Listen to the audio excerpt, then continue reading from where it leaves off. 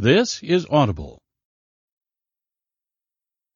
Audible Studios presents Tiny Habits, the small changes that change everything. Written by and performed by B.J. Fogg, Ph.D. Tiny habits. The small changes that change everything.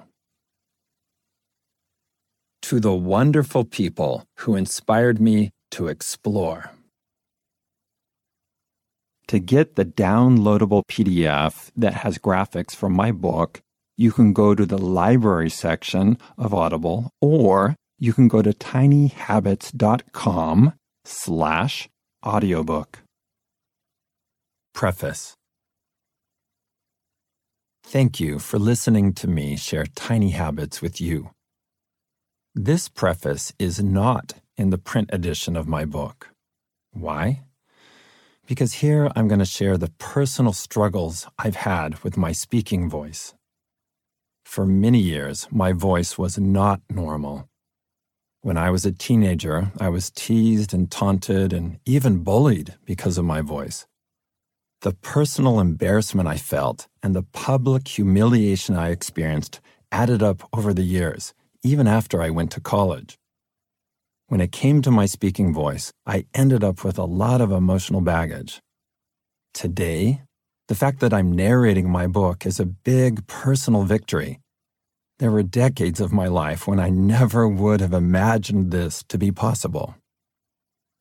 I believe that everybody faces big challenges at some point in their lives. Some challenges are easy to hide, and you struggle in private. Other challenges, like a voice disability, are easily observed, and you struggle in public.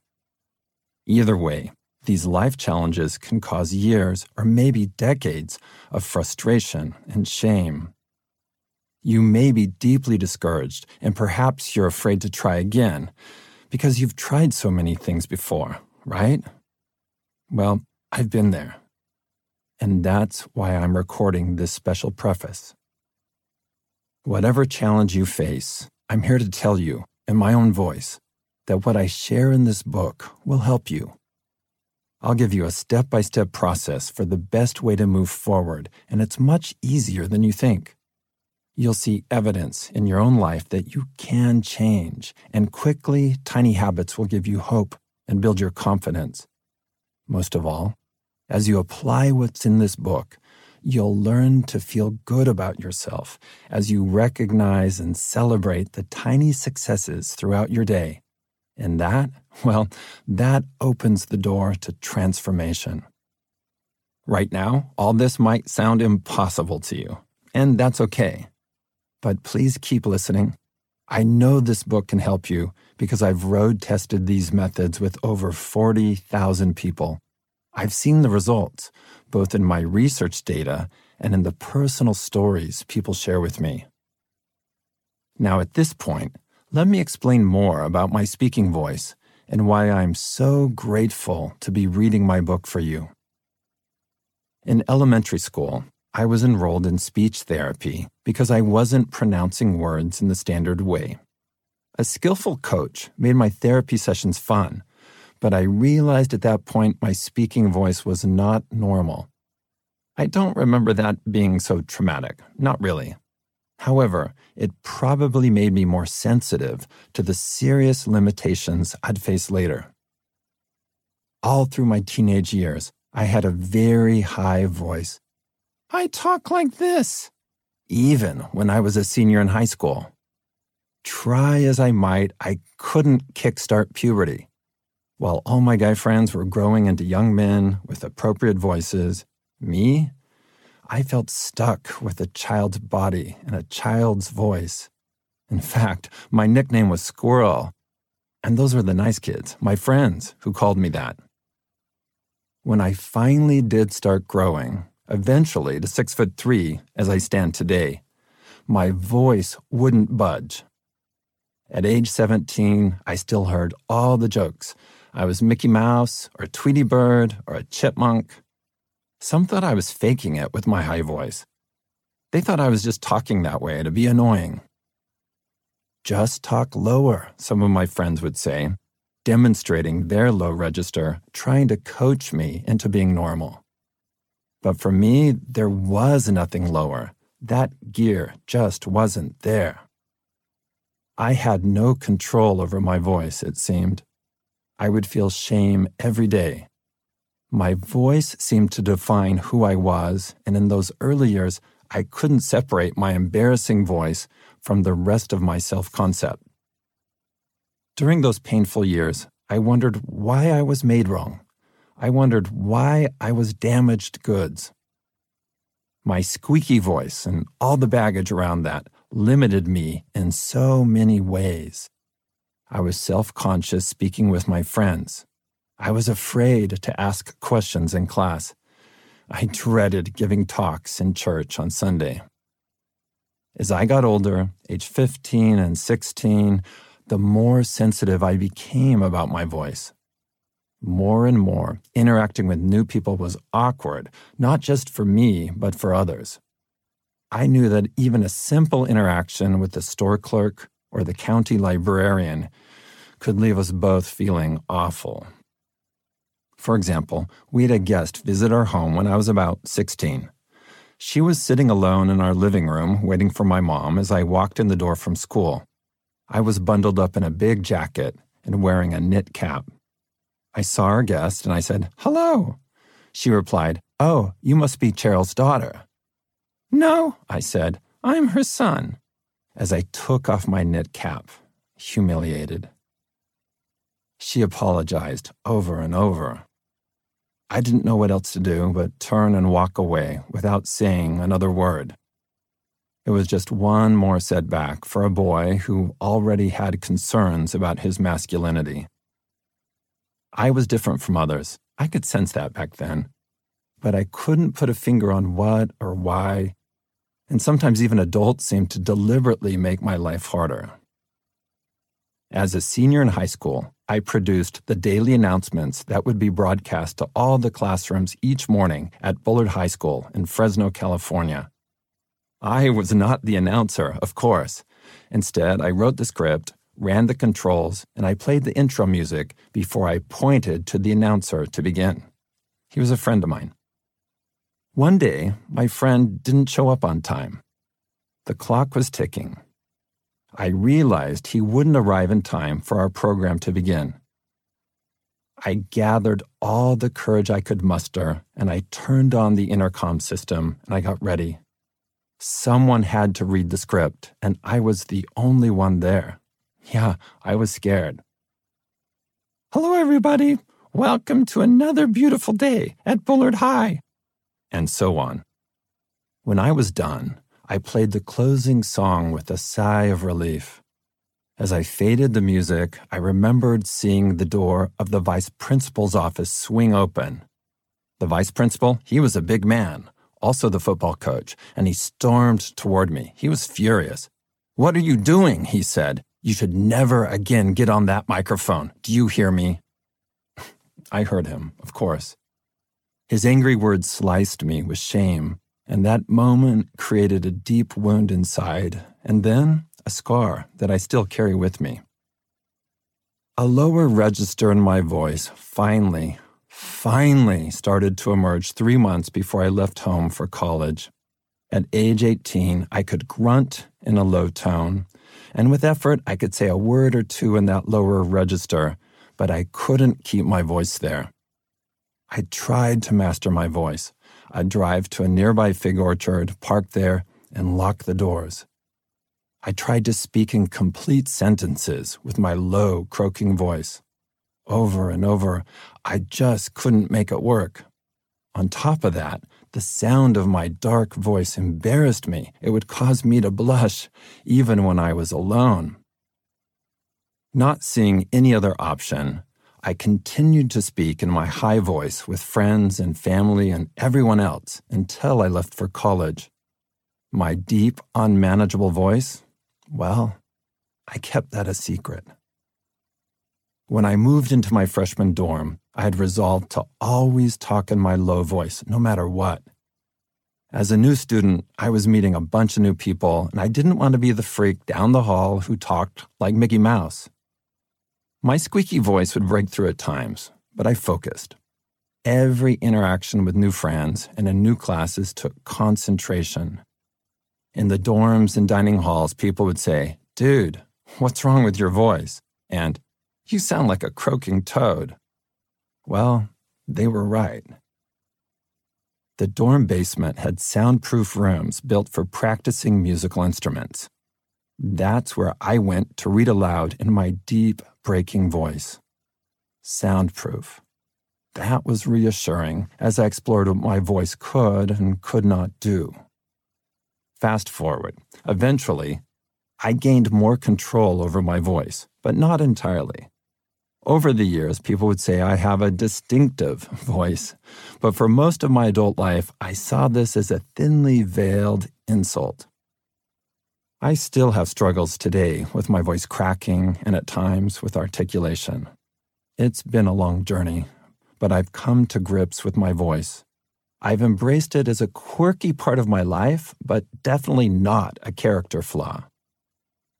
Today, right now, I see the struggles with my speaking voice created an opportunity for exactly this moment, which is why I wanted to record a special preface. In the minutes and hours ahead, as I share tiny habits with you in my own voice, you'll hear that I'm not perfect. Despite so much practice, my voice will crack at times and my articulation may be off. I hope these oddities will not distract you from the important ideas I want to share. Instead, if you notice my voice being odd, perhaps that can remind you that we all have struggles and that we can make progress in ways that once seemed unimaginable. And finally, let any imperfections in my narration remind you that you don't have to be perfect in your own quest to change. Despite not being perfect at each moment, you can move forward, you can progress, and you certainly can achieve an outcome in your life that right now you feel is impossible. And on top of all this, despite the imperfections you might see in your own life, you can still serve others. You can bring hope into the lives of your family members, your friends, and your colleagues. Giving people hope? That's what Tiny Habits is all about. When Audible bought the audio rights to my book, I tried to negotiate for one thing, that I would be the narrator. Audible said no in polite emails back to me. I tried again and again. The best Audible would offer is that I could audition to narrate. My wonderful agent Doug explained that Audible is making an investment in my audiobook. They won't compromise their investment with a bad narrator. And then I understood. But then I went to work. I knew I wasn't a professional narrator, but I had confidence I could get better. Because I've been practicing tiny habits in my own life since 2010, I knew how to create habits. I knew how to iterate. I knew how to deal with setbacks. I had confidence because I had honed the skills of change that I will share with you later in this book. For over a year, I've been practicing for my audition with Audible. I created a morning habit of going alone to my office and I'd read aloud from all sorts of books with my voice recorder turned on. I'd listen to my narration and then I'd try again. As part of my practice, I would listen to professional narrators and wow, they were so very good. That was my competition, but I didn't give up. I also wanted to be the narrator of my own book. Well, the day came for the audition. While sitting in my home office, I recorded about 15 minutes reading my book, and I emailed the MP3 file to the project leader at Audible. Then I waited. A few weeks later, word came back from Audible that, yes, I could narrate my own book. It was like winning the lottery. But still, I worried my voice and my narration would distract from the ideas in my book, so I kept practicing, and I worked with a narration coach, getting more guidance and help. I wanted the audio version of Tiny Habits to be the best it could be, to reach people directly and authentically, and to give them step-by-step guidance to make their lives healthier and happier. One of the best guidelines for my narration coach was this: as you are reading, imagine that you're explaining this to a friend. Just you and this good friend. You have something important to share. It can change their lives, and your friend is eager to learn more. Just you and a friend. That was so helpful. So now, I'm imagining you here with me. I've invested 2 decades of my life to figure out the methods I'm sharing with you in Tiny Habits, and I'm eager to get started. So I'll end my preface with this. Welcome to Tiny Habits, my friend. Introduction. Change can be easy and fun. Tiny is mighty, at least when it comes to change. Over the last 20 years, I've found that most everyone wants to make some kind of change. Eat healthier, lose weight, exercise more, reduce stress, get better sleep. We want to be better parents and partners. We want to be more productive and creative. But the alarming levels of obesity, sleeplessness, and stress reported by the media and seen in my Stanford Labs research tells me there is a painful gap between what people want and what they actually do. The disconnect between want and do has been blamed on a lot of things, but people blame it on themselves for the most part. They internalize the cultural message of, it's your fault. You should exercise more, but you aren't doing it. Shame on you. I'm here to say it isn't your fault. And creating positive change isn't as hard as you think. For too many years, myths, misconceptions, and well-meaning but unscientific advice have set you up to fail. If you've attempted change in the past and haven't seen results, you may have concluded that change is hard, or that you can't succeed because you lack motivation. Neither is accurate. The problem is with the approach itself, not with you. Think of it this way. If you tried putting together a chest of drawers with faulty instructions and parts missing, you would feel frustrated. But you probably wouldn't blame yourself for this, would you? You would blame the manufacturer instead. When it comes to failed attempts at change, we almost never blame the manufacturer. We blame ourselves. When our results fall short of our expectations, the inner critic finds an opening and steps on stage. Many of us believe that if we fail to be more productive, lose weight, or exercise regularly, then something must be wrong with us. If we were better people, we wouldn't have failed. If we had only followed that program to the letter or kept those promises to ourselves, we would have succeeded. We just need to get our act together and pull ourselves up by our bootstraps and do better, right? Nope. Sorry, not right. We are not the problem. Our approach to change is, it's a design flaw, not a personal flaw. Building habits and creating positive change can be easy if you have the right approach. A system based on how human psychology really works, a process that makes change easier, tools that don't rely on guesswork or faulty principles. Popular thinking about habit formation and change feeds into our impulse to set unrealistic expectations. We know habits matter. We just need more good habits and fewer bad ones. But here we are, still struggling to change, still thinking it's our fault. All my research and hands-on experience tell me that this is exactly the wrong mindset. In order to design successful habits and change your behavior, you should do 3 things. Stop judging yourself. Take your aspirations and break them down into tiny behaviors, embrace mistakes as discoveries, and use them to move forward. Now, this may not feel intuitive. I know it doesn't come naturally to everyone. Self-criticism is its own kind of habit. For some people, blaming yourself is just where your brain goes. It's like a sled in the snow, slipping into a well-worn path down the hill. Now, if you follow the tiny habits process, you'll start taking a different route. Snow will quickly start covering those self-doubting grooves. The new path will soon be the default path. This happens quickly because with tiny habits, you change best by feeling good, not by feeling bad. The process doesn't require you to rely on willpower or set up accountability measures or promise yourself rewards.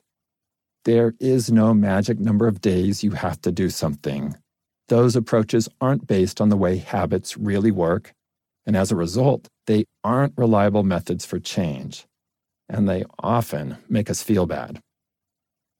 This book says goodbye to all that change angst and, even more important, shows you how to easily and joyfully bridge the gap, no matter the size, between who you are now and who you want to be.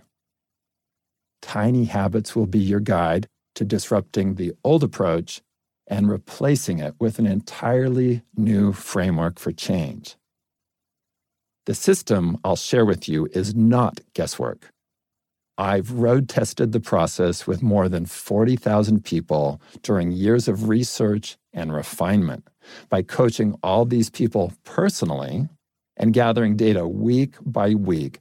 I know that the Tiny Habits method works. It replaces misunderstandings with proven principles. It trades prescription for process. You'll take what the co-founder of Instagram, my former student, learned about human behavior to design a breakthrough app, and you'll use the same methods to create breakthrough changes in your own life and the lives of others. And best of all, you get to have fun. Once you remove any hint of judgment, your behavior becomes a science experiment. A sense of exploration and discovery is a prerequisite for success, not just an added bonus. Behavior design. Welcome to behavior design. This is my comprehensive system for thinking clearly about human behavior and for designing simple ways to transform your life. My early work in behavior design helped innovators create products that millions of people use every day to get fit, save money, drive efficiently, and more. After seeing the power of these methods to successfully design business solutions, I shifted my focus to the personal. How do we change our own behavior? I got focused on changes that people wanted to make for themselves. And when I looked in the mirror, I saw plenty that could be improved on. I decided to do what every gung-ho scientist does at one time or another. I experimented on myself. I tinkered with the behaviors I wanted to incorporate into my life. I did silly things that turned out to be wildly successful, like doing 2 push-ups after every time I pee. I did seemingly rational things that totally failed, like trying to eat an orange every day at lunch. Whenever something didn't work, I went back to my models and I analyzed what happened. I started seeing patterns. I followed hunches. I pivoted. I iterated endlessly.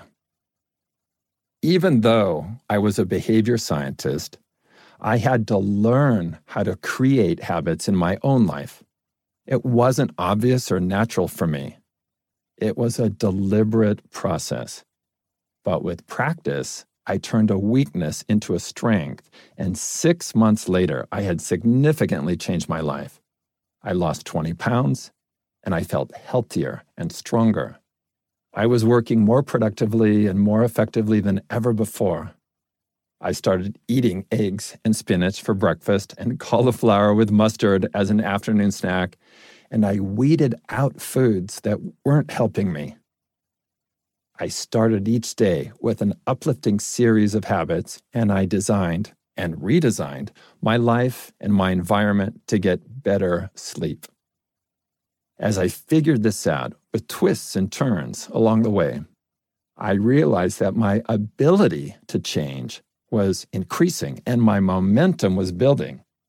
As I accumulated dozens of new habits, mostly tiny ones, they combined to create a transformation. Sustaining all this did not feel hard. Pursuing change in this way felt natural and oddly fun. The results delighted me, and I started teaching my methods to others in 2011. My research showed this approach worked for other people too, and it changed their lives. To my surprise and excitement, what started out as a whimsical self-exploration in the behavior design universe became a proven method called Tiny Habits, and it's the quickest, easiest vehicle for personal transformation. Before I go on, let me set the record straight. Information alone does not reliably change behavior. This is a common mistake people make, even well-meaning professionals. The assumption is this: if we give people the right information, it will change their attitudes, which will in turn change their behaviors. No, I call this the information action fallacy. Many products and programs and well-meaning professionals set out to educate people as a way to change them. At professional conferences, they say stuff like, if people just knew the facts, they would change. As you look at your own experiences, you'll see that information alone did not transform your life. And that's certainly not your fault. In my research on habit formation, dating back to 2009, I found that there are only 3 things we can do that will create lasting change. 1, have an epiphany. 2, change our environment. Or 3, change our habits in tiny ways. Well, creating a true epiphany for ourselves or others is difficult and probably impossible. So we should rule out that option unless we have magical powers, and I don't. But here's the good news. The other 2 options can lead to lasting change if we follow the right program. And Tiny Habits gives us a new way to tap the power of environment and baby steps. Creating positive habits is the place to start, and creating tiny positive habits is the path to developing much bigger ones. Once you know how Tiny Habits works and why it works, you can make big one-time changes. You can disrupt unwanted habits. You can work up to bucket list behaviors like running a marathon. I'll help guide you through each of the different behavior change scenarios that you might encounter. The essence of Tiny Habits is this: take a behavior you want, make it tiny. Find where it fits naturally in your life, and nurture its growth. If you want to create long-term change, it's best to start small. Here's why. Tiny is fast. Time. There's never enough of it, and we always want more of it. We eat drippy hamburgers in our cars and take conference calls while we're at the beach with our kids because we feel so pressed for time. This pressure leads to a scarcity mindset. We believe that there will never be enough time. So we say no to changes because we feel like we don't have the hours to cultivate new positive habits. 30 minutes of exercise a day? Cooking a healthy dinner every night? Writing daily in a gratitude journal? Forget it. Who has the time? Now, you could scold yourself down the path of change, or you could make your life a lot easier. You could start tiny. With the Tiny Habits method, you focus on small actions you can do in less than 30 seconds. You will quickly wire in new habits, and then they will grow naturally. Starting tiny means you can begin creating a big change without worrying about the time involved. With tiny habits, I advise people to start with 3 very small behaviors, or even just 1. The more stressed you are and the less time you have, the more appropriate this method is for you. No matter how much you want to cultivate a healthy habit, you won't be able to do it reliably if you start big. When you go big, the new habit probably won't stick. In many people's lives, tiny isn't just the best option, it might be the only option. Tiny can start now. Tiny allows you to get real with yourself and your life. Tiny allows you to start right now. It meets you where you are, whether your life is in a desperate spiral or you are stressed out but otherwise fortunate. We all have our own life circumstances to contend with, ways of thinking that aren't ideal and quirks of psychology that hold us back. We could feel bummed and ashamed about it, or we could use the Tiny Habits method to hack the system. I won't prescribe exact habits in this book. I'm sharing a method for wiring in any habit you want. You pick the habits. But right here, right now, I'm making an exception. I invite you to start practicing a new habit first thing each and every morning. It's simple, and it takes about 3 seconds. I call it the Maui habit. After you put your feet on the floor in the morning, immediately say this phrase, "It's going to be a great day." As you say these 7 words, try to feel optimistic and positive. Over the years, I've helped thousands of people bring the Maui habit into their lives, and the results have been excellent.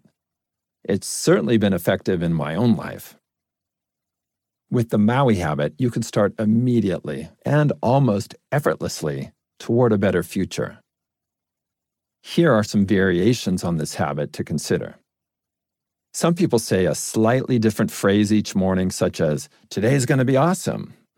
If that phrase or some variation works better for you, adjust as needed. Sometimes people change the timing. Some say this phrase when they look in the mirror in the morning. Now, I'm quite sure that wouldn't work for me.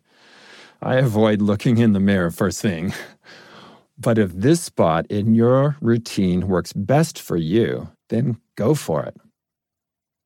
I suggest you start with the classic version as I've described. After you put your feet on the floor in the morning, immediately say, "It's going to be a great day." When I do the Maui habit each morning, I pause for 2 or 3 seconds after I say the phrase. I'm still waking up at that point, and I want the idea to sink in. If you do the Maui habit and feel that it won't be a great day, I advise you to still say this phrase. I say it even on mornings when I feel exhausted or overwhelmed or anxious about the day ahead. In that moment, sitting on the edge of my bed, I try to feel optimistic. But if this feels phony, then I adjust the phrase and my intonation as I say, "It's going to be a great day somehow." I find this oddly helpful, even on my worst days. When I'm worried about the day ahead, this statement, even when I say it with a question in my voice, it seems to open the door just a crack to actually having a good day. And that's exactly what happens most days. Think of the Maui habit as a simple practice you do each morning in about 3 seconds. This will show you how easy it is to get started, and it will help you learn the single most important skill in behavior change: feeling successful. Next, tiny is safe. A friend of mine has an 18-month-old baby named Willa who is new to the whole walking thing. The other day, Willa was running around our driveway, chasing my dog Millie, and I watched Willa trip and fall about half a dozen times. Scaling curbs and negotiating sewer grates is tricky business for a toddler, but she kept popping right back up. Willa would squawk a little bit here and there, but she wasn't actually getting hurt, so why not keep going? Now, if I were the one learning to walk and crashing down on hard pavement, well, I'd be pretty banged up. At my height, I'm more than 6 feet tall, falling would hurt more. The same concept applies to starting a new behavior or habit. If you have never done yoga before, there are multiple places to start, but they all have different levels of risk. You could decide to do one sun salutation, or buy a month of unlimited classes at your local studio, or hop on a plane for a week-long retreat in India. The investment of time and money and expectation is wildly different with each option. Very few people would take off to India without having stepped foot on a yoga mat. Why? Well, something in our lizard brains inherently understands how high these stakes would be, which is why it can feel hard to start something new if it is too big. If I can barely surf the gentle waves at Cove Park in Maui, I wouldn't dare surf the massive swells at Jaws on the other side of Maui. I would likely get hurt, and I might lose all my confidence in surfing, even on small waves. Why would I do that to myself? It doesn't sound fun. I'd better stick to Cove Park. With tiny habits, risk doesn't have to factor into the equation. Tiny can also be undercover. You can start to change without making a big scene. No one will sabotage you. This reduces the pressure on you. Because these behaviors are so small and the program so flexible, emotional risk is eliminated. There is no real failure in tiny habits. There are little stumbles, but if you get up again, that's not failure. That's a habit in the making. Next, tiny can grow big. Over the last 20 years, I found that the only consistent, sustainable way to grow big is to start small. Amy, a former student of mine, was a stay-at-home mom who was trying to get an educational media company off the ground.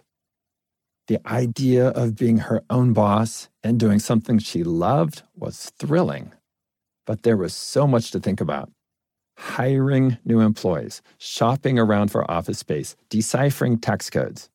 Well, she would procrastinate the important stuff like legal agreements and choose to work on tasks she loved, like designing her logo. But she was running out of time to build her business plan, and the thought of the venture falling apart in her hands paralyzed her. Amy wanted to get her business off the ground, and she kept making promises to herself that she'd tackle the big stuff soon. But months after the talking, she still hadn't done any walking. A change myth was holding Amy back. The pervasive idea that you've got to go big or go home. We live in an aspiration-driven culture that is rooted in instant gratification. We find it difficult to enact or even accept incremental progress, which is exactly what you need to cultivate meaningful, long-term change. People get frustrated and demoralized when things don't happen quickly. It's natural. It's normal. But it's another way we're set up to fail. When Amy found the Tiny Habits method, she discovered that the best way to eat a monstrous whale, as Melinda May did in Shel Silverstein's poem, was to take one bite at a time. Amy ditched go big or go home and decided to go tiny. Every morning after dropping her daughter off at kindergarten, she pulled over on the side of the road and wrote one to-do on a sticky note. Just one. Each one was something she could accomplish right away. Send out one sales email, schedule a project meeting, draft a quick introduction to a patient guide. The simple act of focusing her energy on writing down one task led to a chain reaction that propelled her entire day and eventually led to the successful launch of her company. The feeling of success stuck with her as she drove home with her Post-it fluttering on the dashboard. And when she pulled into her driveway and grabbed the bright pink sticky note, she took it inside to achieve a quick success.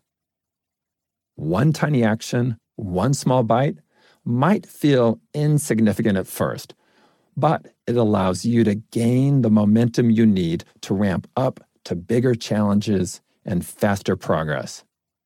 The next thing you know, you've eaten the whole whale. Next, Tiny doesn't rely on motivation or willpower. When it comes to chatter about behavior change, a lot of what you hear will mislead you. Be careful. Even highly cited academic theories often fail to transform people's lives in the real world. As you know, motivation and willpower get a lot of airtime. People are always looking for ways to ramp them up and sustain them over time. The problem is that both motivation and willpower are shapeshifters by nature, which makes them unreliable. Case in point, Junie from Chicago, who had more motivation to make a change than anyone I've met. Her addiction to sugar was threatening her health, her family, and her job. An early morning radio show host with an insanely busy schedule, Junie was always on the move. Instead of sitting down for lunch, she'd down a caramel macchiato from Starbucks. The pace of life on the air was intense, and she thought she needed the sugar to keep up. Junie believed that having that type of energy required stimulants, and ice cream was Junie's drug of choice, bubblegum and cookie dough to be exact. She'd crash hard when she got home, her 2 children playing video games as she lay zonked out on the couch. A few years before I met Junie, her mother died from diabetes. It should have been a wake-up call, all the motivation Junie would ever need. But she tried to numb the pain with more and more bubblegum ice cream. Junie gained 15 pounds that summer. Soon after, both of her sisters were diagnosed with diabetes. Then her grandmother, who also had diabetes, passed away.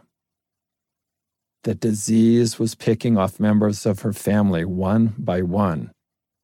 After years of writing off her sugar addiction as a sweet tooth, Junie recognized that it was dangerous. She had lost control. At this point, her motivation spiked. She tried going cold turkey a number of times, which worked for about a day, maybe 2. Then she'd get down on herself, feel bad, resume the sugar fast, and watch the scale creep up. Junie thought that conquering sugar was a matter of willpower, that she wasn't strong enough to say no. This was frustrating and confusing for her because she always identified herself as someone who is incredibly strong-willed and determined.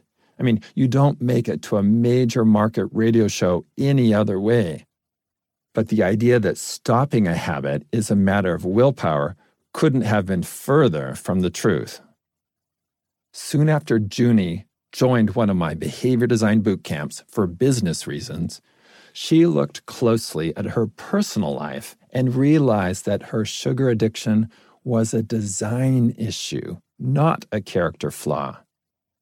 The fact that her motivation would seesaw wasn't her fault. It wasn't a moral failing.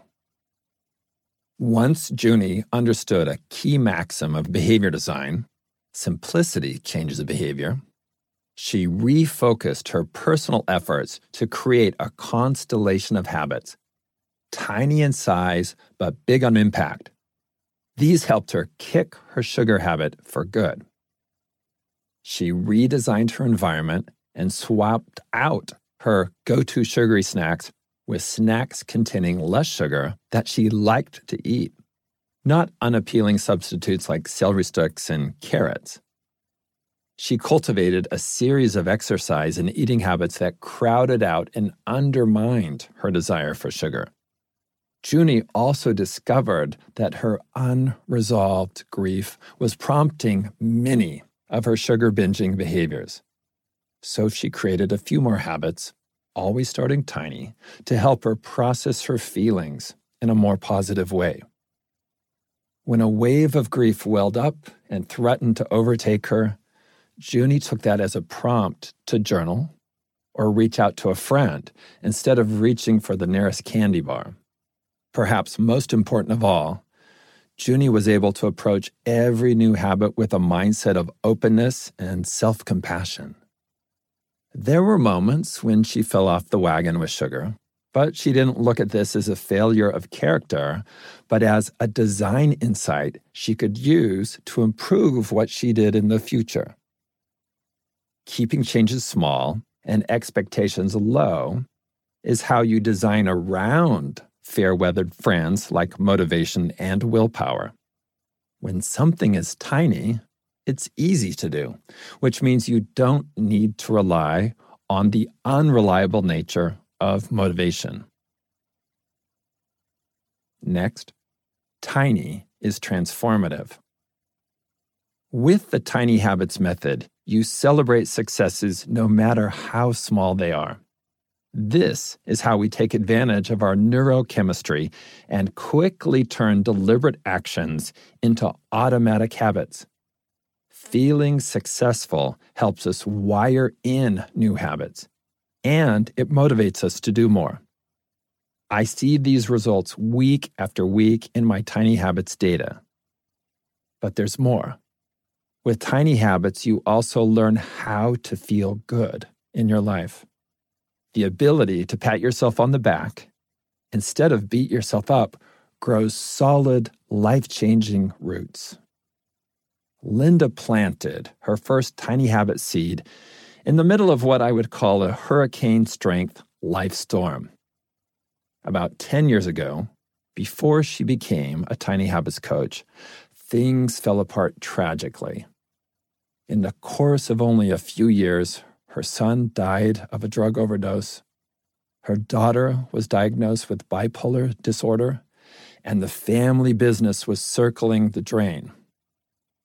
In the middle of this already overwhelming time in her life, Linda found out that her husband had been living with undiagnosed early-onset Alzheimer's disease. As she began to take the reins of their business, she discovered another consequence of his illness, a decline in judgment. Bad business decisions coupled with a recession meant that they would be headed to bankruptcy court within months. They lost all their savings, their house, and the horse ranch that had been Linda's dream. This was a series of catastrophes that few of us will ever face, and there wasn't time for despair or shock. Linda had kids to raise and a business to save from bankruptcy. She was grief-stricken with no time to grieve, and she quickly fell into depression. How to start digging out of such a hole? When Linda first started Tiny Habits, she told me that every morning she would find herself on the edge of her bed praying for strength. She wanted to feel better. She wanted to get out of bed. She wanted to be there for her kids. But she had trouble even putting her feet on the ground in the morning. When Tiny Habits came into her life, she could focus on only one thing, the morning challenge. She wanted to start the day off in hope, not despair. After experimenting with several habits, she finally found one, the Maui habit, that she says, quote, literally saved my life. It turned out that this tiny tweak, this pivotal behavior was a fulcrum. Every morning she woke up, put her feet on the floor, and said 7 words out loud. It's going to be a great day. Things soon started to feel different, very different. For Linda, Tiny was the only option. She needed to start small, to grow big, and she needed to feel good about something. This new habit led to others that helped her feel successful. They helped her to be more productive and get healthy and stay strong for her kids. But most important, her new habits were tiny seeds of positivity that she planted in the cracks of her life, and they grew and grew.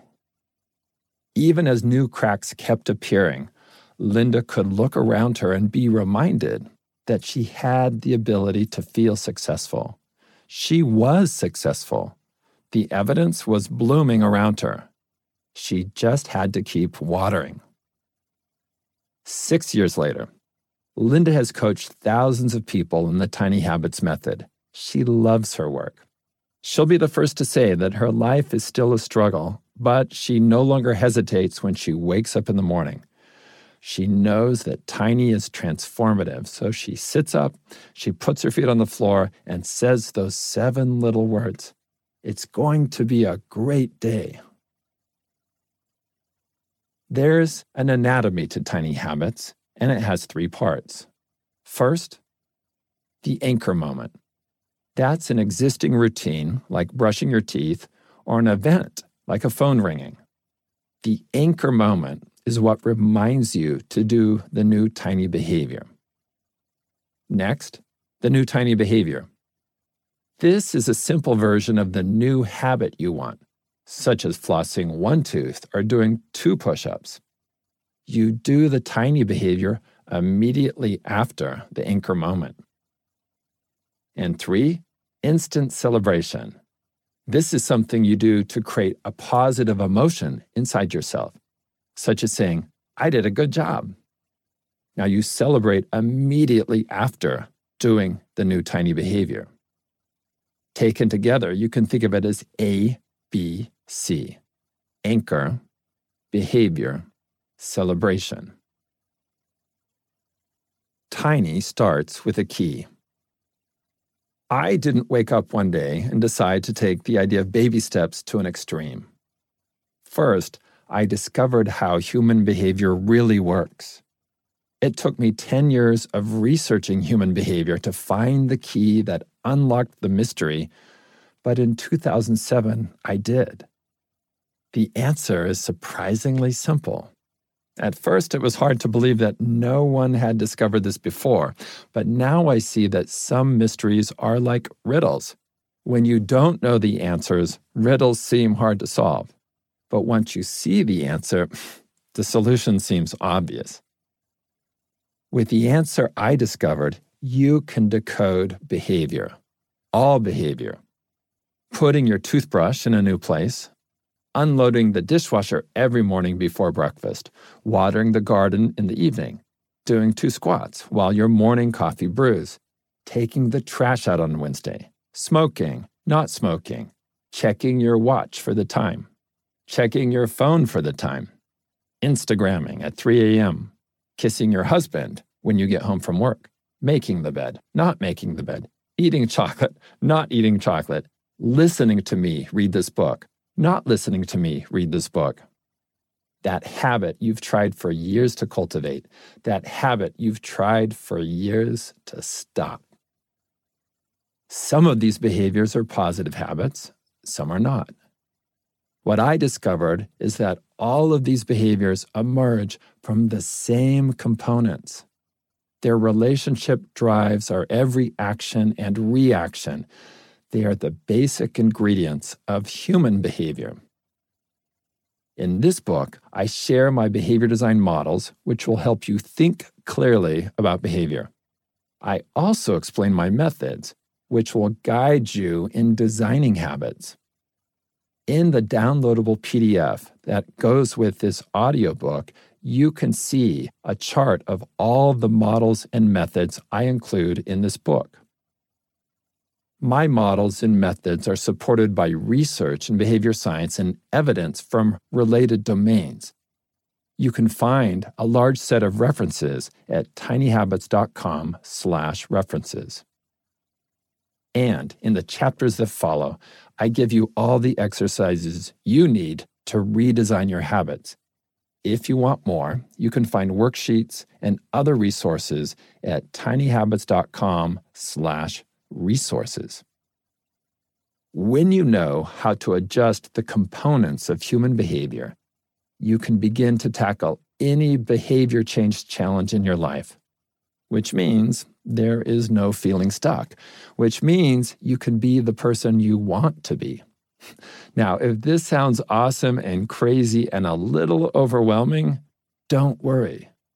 I'll be right here with you, sharing what I've learned from helping thousands of people change their lives. So, where do we start?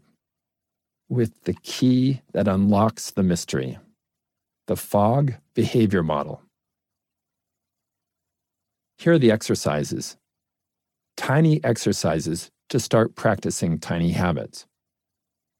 The best way to learn the tiny habits method is to start practicing immediately. Don't wait. Get started with the Maui habit, as I explained earlier. In addition, do the exercises below.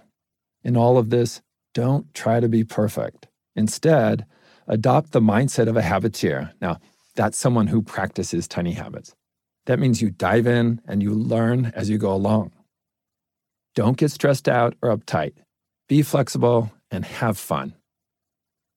Exercise number 1, the flossing habit. You already know how to floss your teeth, all of them. But if you're like most people, you don't make a habit of flossing. It's not automatic in your life. This exercise can help you change that by focusing on the automaticity of the habit, not the size. Step 1, find a type of floss you like. You might need to try a few different styles to see what feels best for you. Step 2, set the floss on your bathroom counter, ideally right by your toothbrush. Step 3, after you set down your toothbrush, pick up the floss container and tear off some floss. Step 4, floss one tooth. Step 5, smile at yourself in the mirror and feel good about creating a new habit. Now note, in the days ahead, you can floss more than one tooth if you want, but view anything more than one tooth as extra credit. You are going above and beyond. Exercise number 2, daily chocolate. Small amounts of dark chocolate can be good for your health. Make eating a bit of it a daily habit. Now, if chocolate doesn't work for you for whatever reason, find something else and still do exercise number 2. Step 1, purchase some dark chocolate that you believe is healthy. Step 2, eat a small bit of it in the morning after you brew your coffee or when you take your vitamins. The behavior sequence might look like this. After I take my last vitamin in the morning, I will eat a small bit of healthy chocolate. Step 3, savor the taste of the chocolate and feel happy about adding a healthy habit to your life. Now, note this. The daily chocolate habit is one that you don't want to grow. Think of it like a bonsai tree. It's tiny but inspiring. Exercise number 3, remind yourself that you change best by feeling good. If there's one concept from my book I hope you embrace, it's this. People change best by feeling good, not by feeling bad. For that purpose, I've created this exercise for you. Step 1, write this phrase on a small piece of paper. I change best by feeling good, not by feeling bad. Step 2, tape the paper to your bathroom mirror or anywhere you'll see it frequently. Step 3, read the phrase often. And step 4, notice how this insight works in your life. and for the people around you. Chapter 1: The Elements of Behavior. You can change your life by changing your behaviors. You know that. But what you may not know is that only 3 variables drive those behaviors. The Fogg behavior model is the key to unlocking that mystery. It represents the 3 universal elements of behavior and their relationship to one another. It's based on principles that show us how these elements work together to drive our every action, from flossing one tooth to running a marathon. Once you understand the behavior model, you can analyze why a behavior happened, which means you can stop blaming your behavior on the wrong things, like character and self-discipline, for starters. And you can use my model to design for a change in behavior in yourself or in other people. The model is written like this: B equals MAP. And you can say it like this: behavior happens when motivation and ability and prompt converge at the same moment. A behavior happens when the 3 elements of M, A, and P, motivation, ability, and prompt, come together at the same moment. Motivation is your desire to do the behavior. Ability is your capacity to do the behavior, and prompt is your cue to do the behavior. I'll give you an example. In 2010, when I was at the gym, rocking out to Janet Jackson on the elliptical strider, I performed a strange behavior for people with pulse rates of more than 120 beats per minute. I donated to the Red Cross.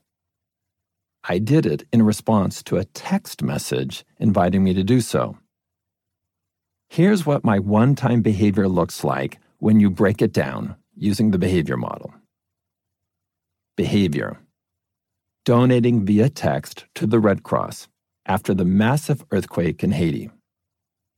Motivation: I wanted to help the victims of a devastating disaster. Ability: it was easy to reply to a text message. Prompt: I was prompted by a text message from the Red Cross. In this case, the 3 elements, M, A, and P, converged, so I did the behavior. I made a donation. But if one of those 3 elements hadn't been sufficient, there's a good chance that I wouldn't have. My motivation for this action was high. The earthquake effects were well publicized and genuinely heart-wrenching.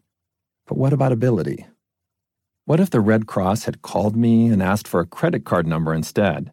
Well, I was striding on the elliptical machine with my wallet in the car, so that would have made it very hard for me to do the behavior. What about the prompt? What if the fundraisers didn't use the phone at all? What if they sent me something in the mail and I threw it away without reading it, thinking it was junk mail? Then I wouldn't see the request. No prompt, no behavior. Luckily, the Red Cross did me a favor. I already wanted to donate, and they made it easy. Whether the organizers knew it or not, they designed M, A, and P perfectly for the behavior they were trying to encourage. And it's not just me. The texting campaign was very successful, raising more than $3 million in the first 24 hours and more than $21 million by the end of the week. Well done, Red Cross. This book is about behavior design, and there are 2 components, models and methods. And here we see the first model, which is the Fogg behavior model. Models are all about how to think clearly about behavior. And then you have methods in behavior design. Methods are how to design for the behavior. And the first method here is the tiny habits method. B equals MAP applies to all human behavior. When I first teach people my behavior model, they are sometimes a little dubious when I tell them this is a universal model. They wonder how one model with just 4 letters could possibly account for every kind of behavior and every culture.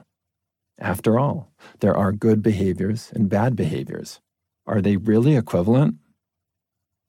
Many people have a hard time understanding how their online shopping diversion has anything to do with their workout regimen. People think that there must be something fundamentally more complex about the fitness regimen because it's a challenge. On the flip side, if a change is easy, like hanging your coat in the closet instead of on the banister, there must be something fundamentally different about that action. There isn't. Behaviors are like bicycles. They can look different, but the core mechanisms are the same: wheels, brakes, pedals. That being said, just because the building blocks of behaviors are the same doesn't mean that those behaviors feel the same, look the same, or act the same. Adding to the disconnect, the emotions people have about pleasurable behaviors differ drastically from the ones they have about behaviors they deem challenging. Sometimes it feels more like the difference between a unicycle and a road bike. At first, some people can't see how the 2 categories of behaviors are even related. This concept is important for anyone trying to change any behavior. Every month or so, I hold a behavior design boot camp, a 2-day workshop where I help business people learn how to create effective solutions for wellness, financial security, environmental sustainability, and so on. My boot campers almost always take what they learn and translate it to their personal lives. That's why I often kick off the boot camp with an exercise that uses a personal example. I ask people to tell me about one positive habit they created without much effort, and then a bad habit they feel terrible about and want to stop. Boot campers come up with great stories about their habits, but at one of my events, a woman named Katie nailed how different 2 behaviors can seem. Katie was a talented executive overseeing dozens of employees and a $10 million budget, and her good habit was tied to her productivity. Katie had a rock-solid habit of tidying her desk each day before leaving work.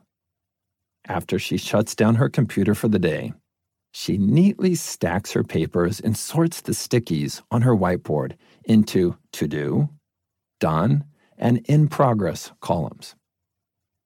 After her desk looks good, Katie pushes her chair in and leaves the office. When she walks in the next morning and looks at her desk, Katie always feels a little punch of energy. She's reminded that she's ready to start the day and that she's all set up to make sure it's a good one. When I asked if acquiring this habit was a conscious choice or not, she said no. She had just started doing it one day. Katie hadn't thought much about her desk tidying habit. It even took a while for her to identify this as a positive habit, but when I asked about a habit she didn't want, she practically leaped out of her chair. Scrolling in bed. I hate it, but I can't stop doing it. Sometimes I lie in bed looking at Facebook for so long that I miss my workout, she added. Katie told me that it all starts because her phone is her alarm clock. When it goes off, she plucks it off the nightstand, rolls over on her side, and starts tapping and scrolling. I asked when her alarm is set to wake her up. 4:30 a.m. Whoa, I said. At the beginning of the year, Katie had made a resolution to work out every day. Some days she did, but most days she didn't. It wasn't because she decided not to. It was because she got sucked into the digital vortex despite her early wake-up time. Those red notification numbers demanded attention. One click would lead to a video, which would lead to a feed from someone she didn't even know, then to another video, and then to the 5:30 alarm going off. Another day had begun by not doing the workout she had promised herself she would do. Cue the criticism and guilt. She didn't like the pattern she'd fallen into, but she told herself that she was on top of her life in so many ways that maybe this was where her togetherness ran out. Let's consider both of Katie's habits together: desk tidying and binge scrolling. Two behaviors, two wildly different feelings. One behavior makes Katie feel good and helps her to achieve her larger aspiration of being productive.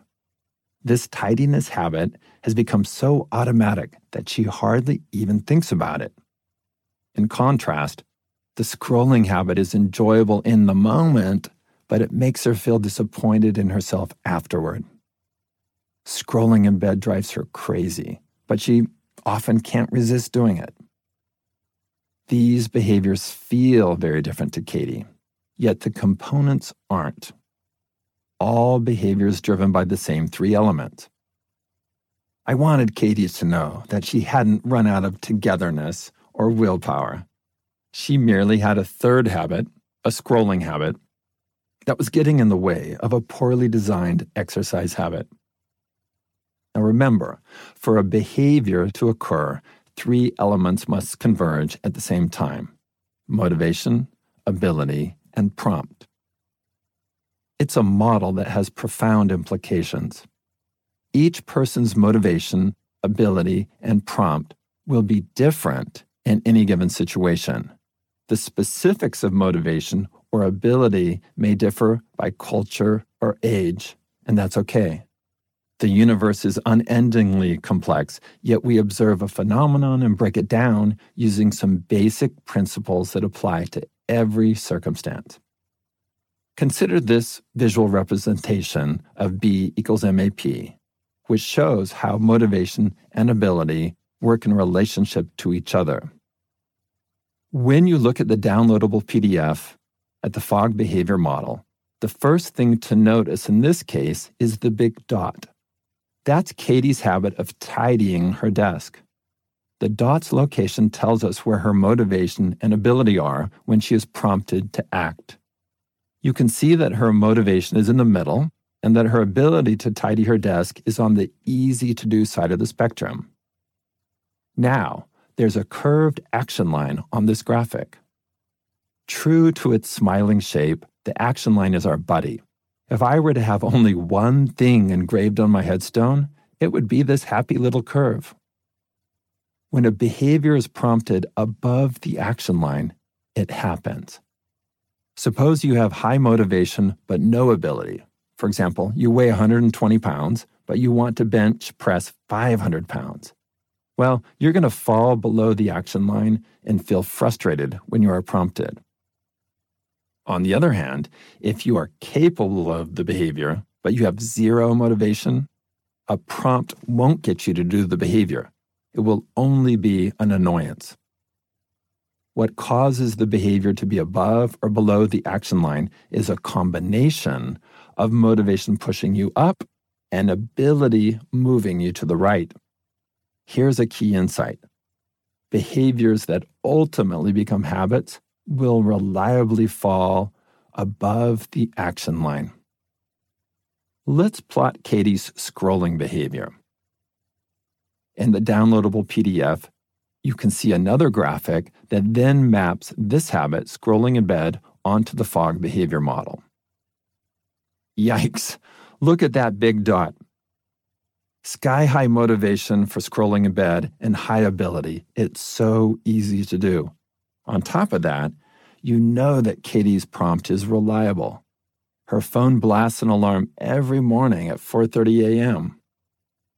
When you see this habit placed on the model, it makes sense why Katie, a successful, accomplished, and capable person, is having a hard time kicking this scrolling habit. You can see why it's wired in. Unless something changes, she's likely to keep scrolling and not exercising. We have to do two things: redesign her scrolling habit, then redesign her exercise habit. The first thing to remember is there is no one solution for every behavior challenge. Our job is to adjust the components, motivation, ability, and prompt, and find out what combination works best in each circumstance to get the behavior we want. We have to make her scrolling hard to do or change her motivation to scroll. Then we can look at our exercise habit. There are two core principles that we can rely on when we analyze behavior by turning the dials of motivation, ability, and prompt. Motivation and ability have a compensatory relationship. Once you understand how this principle works, you can design for almost any behavior you want. The curved action line on the Fogg behavior model visually represents this principle. But here's the explanation in plain English. Number 1, the more motivated you are to do a behavior, the more likely you are to do the behavior. In the downloadable PDF, you'll see a graphic of the Fogg behavior model with a specific behavior mapped to it where the motivation is very high, although it's hard to do. And this behavior is a mother protecting her child. High motivation, hard to do. She can do it. She's above the action line because she's so motivated. When motivation is high, people not only take action when prompted, they can also do difficult things. If you've ever read about a mother fighting off a bear to save her child, or an ordinary person pulling someone out of a path of an oncoming subway car, you get the point. Adrenaline races, stakes are high, hard things get done. When motivation is middling, people will do a behavior only if it's fairly easy, like Katie's desk tidying habit. Let's go to principle number 2. The harder a behavior is to do, the less likely you are to do it. Let's suppose that you're reading my book rather than listening to it, and somebody asks you to show them the cover of my book. Would you do it? Probably. It requires a flick of the wrist and an interruption of your reading, which is a minor annoyance, but no big deal. It's easy to do. However, if someone asked you to read the entire book to them, then your response would probably be different. You would need a lot of motivation to do this behavior. Perhaps the person asking is visually impaired. Perhaps you are offered $1,000 to do it. Yeah, those things could work. My point, you need serious motivation to do a behavior if it's difficult.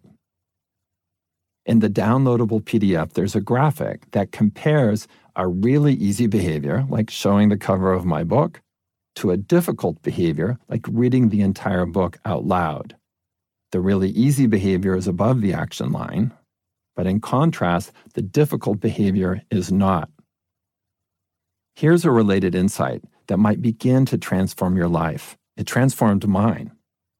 The easier a behavior is to do, the more likely the behavior will become a habit.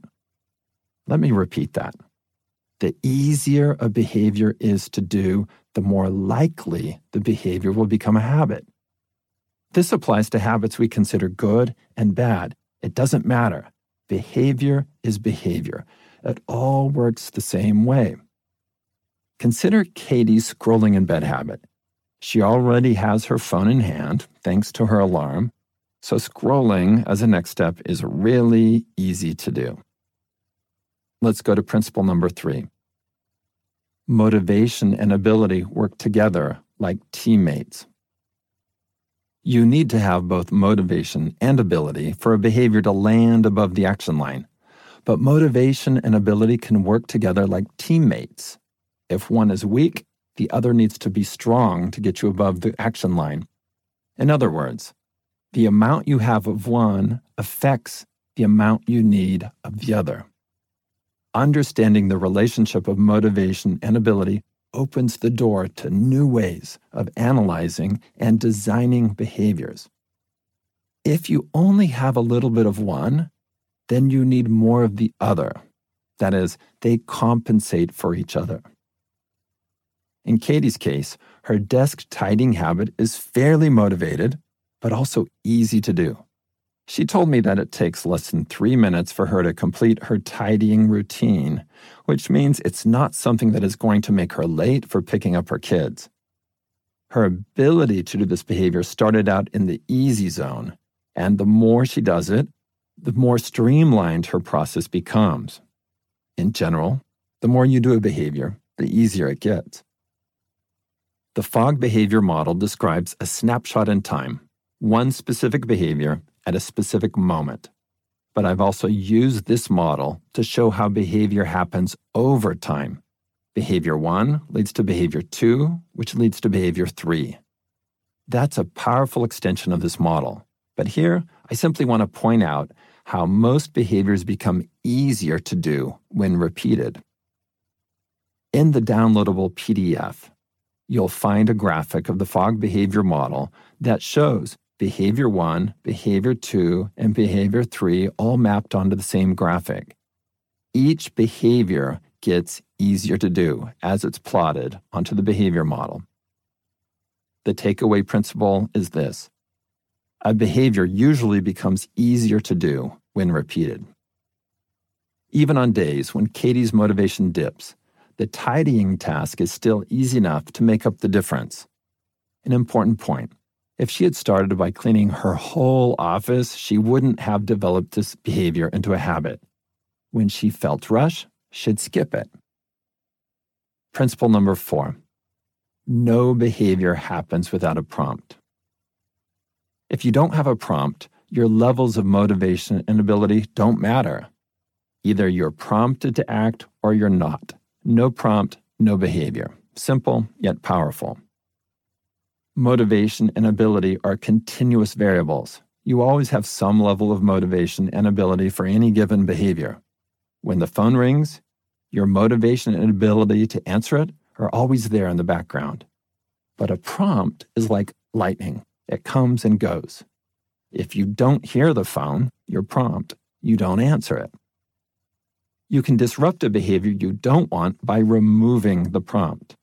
This isn't always easy, but removing the prompt is your best first move to stop a behavior from happening.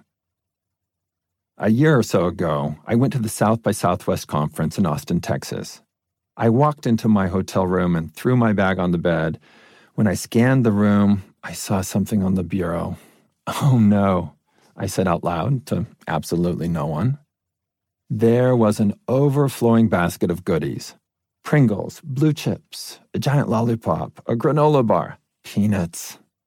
Now, I try to eat healthy foods, but salty snacks are delicious. I knew the goodie bin would be a problem for me at the end of every long day. It would serve as a prompt. Eat me. I knew that if the basket sat there, I would eventually cave. The Blue Chips, they'd be the first to go. Then I'd eat those peanuts. So I'd ask myself, how could I stop this behavior from happening? Could I demotivate myself? No way. I love salty snacks. Can I make it harder to do? Maybe. I could ask the front desk to raise the price on the snacks or remove them from the room, but that might be slightly awkward. So what I did was remove the prompt. I put the beautiful basket of temptations on the lowest shelf in the TV cabinet, and I shut the door. I knew the basket was still in the room, but the treats were no longer screaming, "Eat me," at full volume. By the next morning, I'd forgotten about those salty snacks. I'm happy to report that I survived 3 days in Austin without opening the cabinet again. Notice that my one-time action disrupted the behavior by removing the prompt.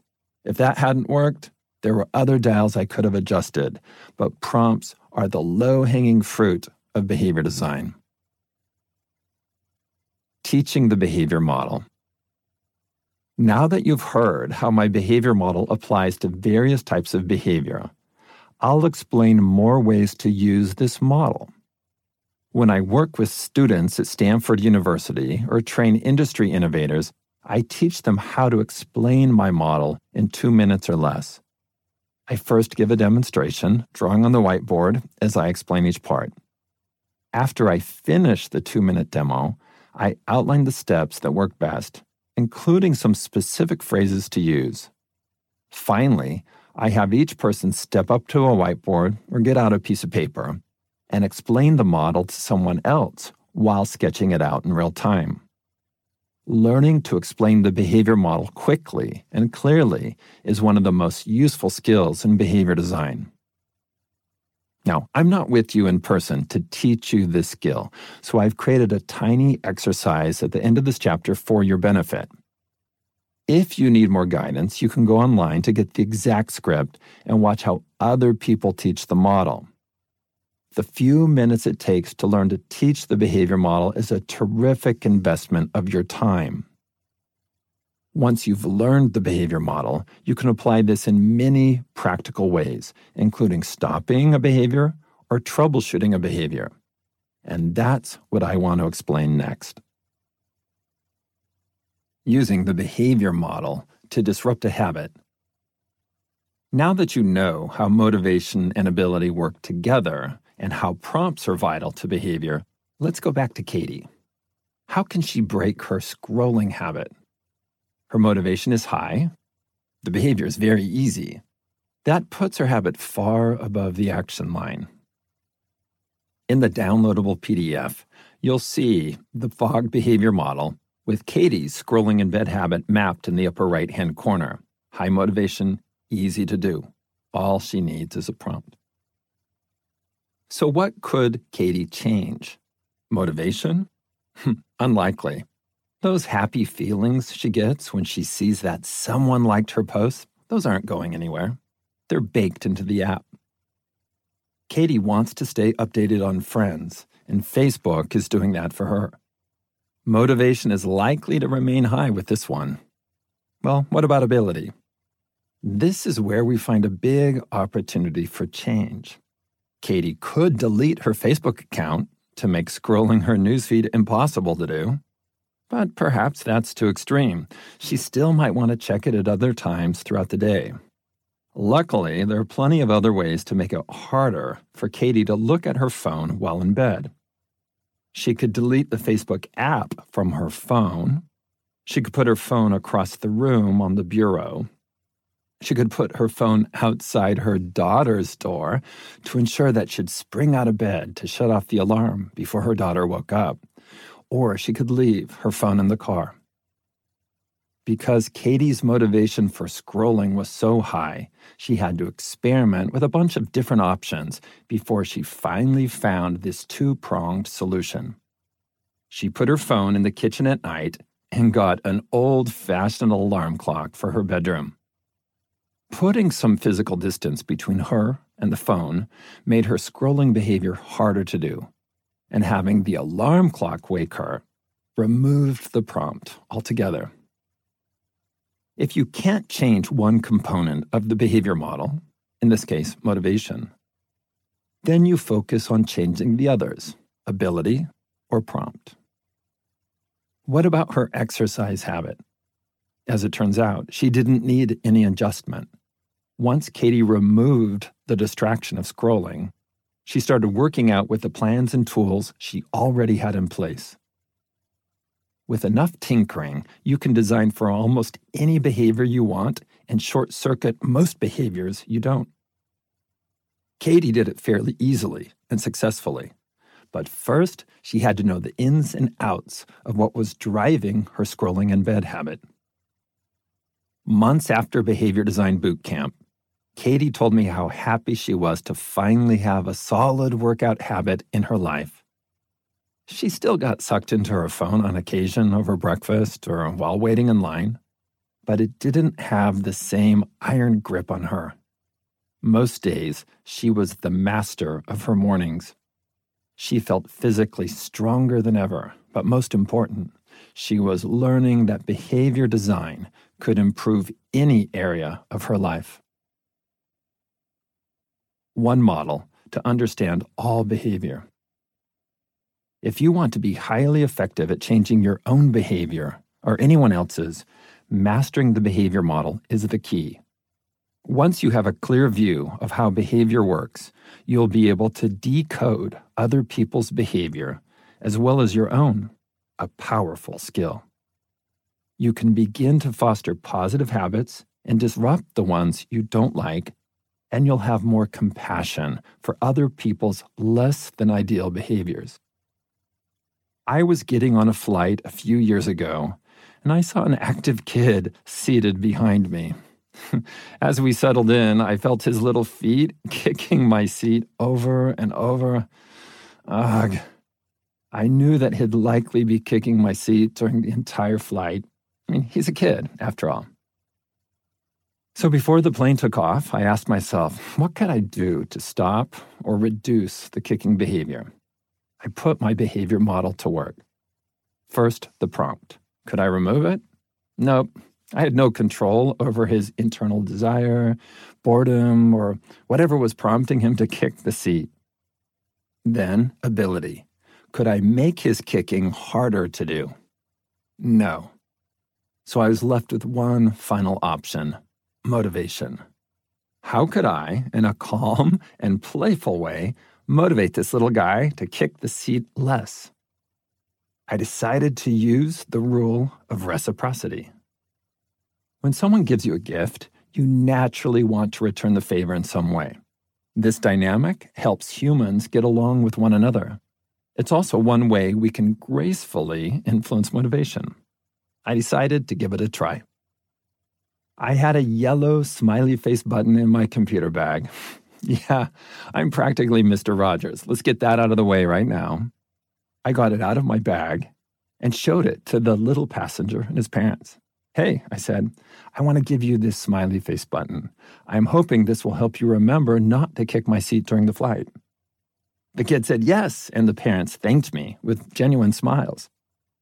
The flight went great, no seat kicking, and I made a few friends in the process. We waved goodbye at baggage claim. By using the behavior model at home, you can help people in your household help you. As anyone in a long-term relationship can attest, tension over housework can be corrosive.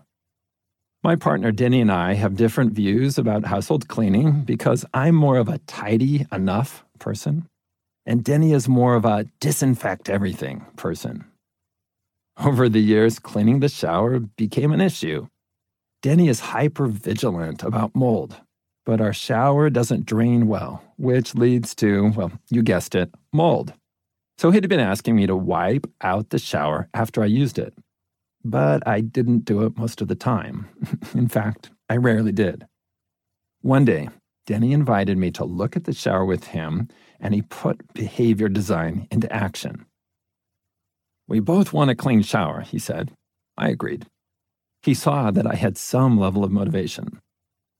Then he asked me about ability. What seemed hard about wiping out the shower? I told him that I didn't know what his request meant. Did he want me to use my towel or a squeegee? Should I wipe down the walls? This was Denny's aha moment.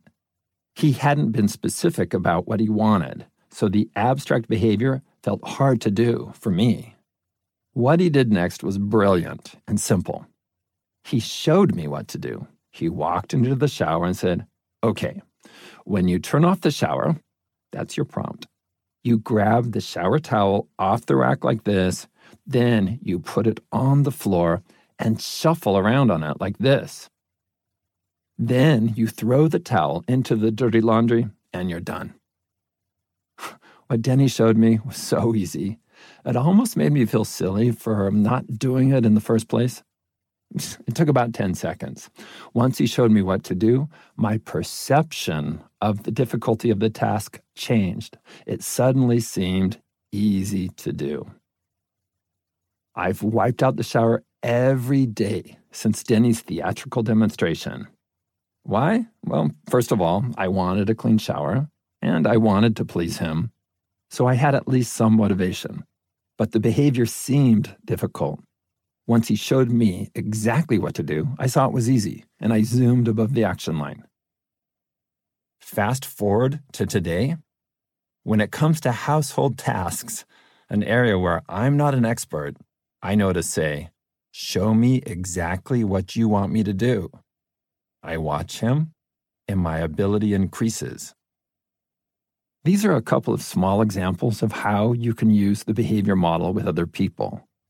We'll devote a whole chapter to this when we have more tools in our Change toolbox.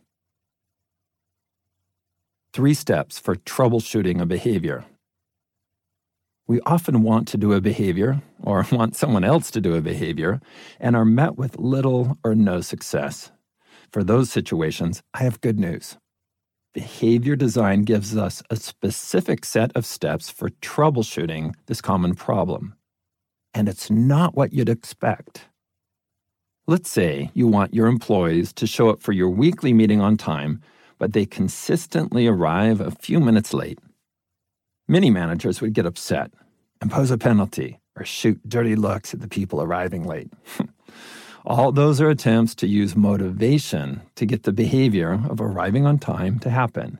And all of those are mistakes. You don't start with motivation when you troubleshoot.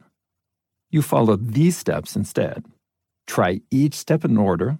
If you don't get results, move to the next step. Step 1. Check to see if there's a prompt to do the behavior. If there is, great, go to the next step. If there's not, design a prompt. Step 2. See if the person has the ability to do the behavior. If not, make it easier to do. If so, go to the next step. Step 3. See if the person is motivated to do the behavior. To do an expert job of troubleshooting a behavior for yourself or others, start with the prompt. Is the person being prompted to do the behavior? You might ask your tardy employees, "Hey, do you have a reminder to come to the meeting on time?" If they don't, have them find a good prompt, and that might just solve the problem. No drama, no dirty looks, just design a good prompt. If that doesn't work, then you move to the next step. See if people have the ability to do the behavior. Ask your tardy employees what is making it difficult for them to arrive at your meeting on time. Now, I'll explain a comprehensive approach in Chapter 3, but this question is good for now. You might learn that the tardy employees have a previous meeting that ends at the top of the hour and that they can't arrive at your meeting on time. With that, you found your answer. It's an ability problem, not a motivation problem. But let's pretend that they have a prompt and the ability, and then you know it's a motivation issue. In this case, you'd try to find a good way to motivate punctuality. And there are lots of ways to do this, both good and bad. Notice that fussing around with motivation is the last step in the troubleshooting order. Most people assume that to get a behavior to happen, you need to focus on motivation first. This process of troubleshooting can save you some grief both at work and at home. Let's suppose you've asked your teenage daughter to stop on her way home from school to buy some poster board you need for a church lesson. She has your car, and you think this is a fair request. She gets home from school that day, and she doesn't have your poster board. You get upset and explain how much you need that poster board. Well, both of those are motivation strategies. Your daughter says, "Sorry, I'll do it tomorrow." But there's no poster board the next day. At this point, you might stomp around the living room, threaten to take away her driving privileges, and make a comment about how unreliable she is. All three are motivation strategies. As you know, this is not a good situation. Now, let's rewind this story and imagine that you know how to troubleshoot. So you don't get upset when your daughter arrives home without the poster board on the first day. You go into troubleshooting mode. Did you have anything to remind you to get the poster board? No, I just thought I'd remember, but I forgot. So you design a prompt for the next day by asking, "What do you think would be a good reminder for you tomorrow?" And she says that she's putting a to-do note on her phone. Guess what? She hands you the poster board with a smile the next day. When you apply this troubleshooting method to your own behavior, you'll find that it stops you from blaming yourself. Let's say you don't meditate in the mornings, as you'd hoped. Instead of blaming yourself for a lack of willpower or motivation, walk yourself through the troubleshooting steps. Did you have something to prompt you? Next, what is making this hard to do? In most cases, you'll find your lack of doing a behavior is not a motivation issue at all. You can solve for the behavior by finding a good prompt or by making the behavior easy to do. See the world through the behavior model lens. I want you to practice observing the world through the lens of the behavior model. It will serve two purposes. One, it's fun.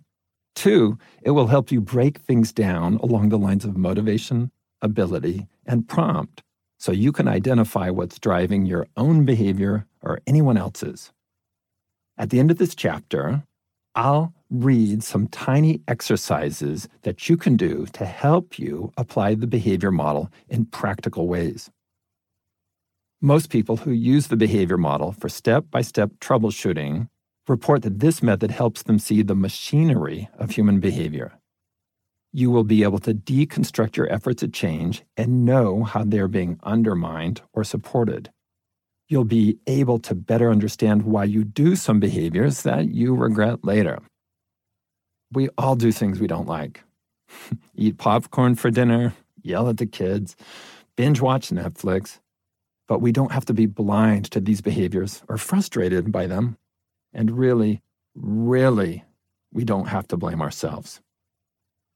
No one reminds me of this more than Jennifer, a talented graphic artist and an awesome mom. Before she signed up for Tiny Habits online and learned about the behavior model, she was frustrated that she couldn't get herself to exercise. Jennifer used to work out all the time. She was an avid runner in college and even ran half a marathon with a friend a few years before she had kids. Things changed, and these days doing the dishes and the laundry was the most physical activity Jennifer engaged in. She really wanted to work out, but she was out of shape. She knew she had to start slow and steady. Jennifer began doing yoga in her home office for 15 minutes once in a while and occasionally ran to the end of the street. All things she was capable of doing, nothing too strenuous, but she couldn't get herself to do this with any regularity. Days she exercised became good days, and days she didn't became extra glass of wine days. She told me later that this made her feel like a failure. The thing that used to be so easy for her was now a daily struggle. Most days she couldn't get herself to run to the mailbox, let alone 5 miles. An achievement that used to bring her much joy. She felt like something was wrong with her. Why couldn't she get herself to do it? Jennifer was describing something common, a feeling of blockage or resistance. Every day, she told herself that she should lift weights or go for a run, but she often came up with reasons not to. Online shopping for the kids, research for work. Then she felt like a failure at the end of the day. She knew she was making excuses for not doing something that was good for her. Was she depressed? Self-loathing? Weak-willed? What was going on? When I emailed Jennifer in the weeks following her Tiny Habits experience, she told me how she had solved the puzzle of her exercise habit. First, she looked at what was going on with motivation, ability, and prompt.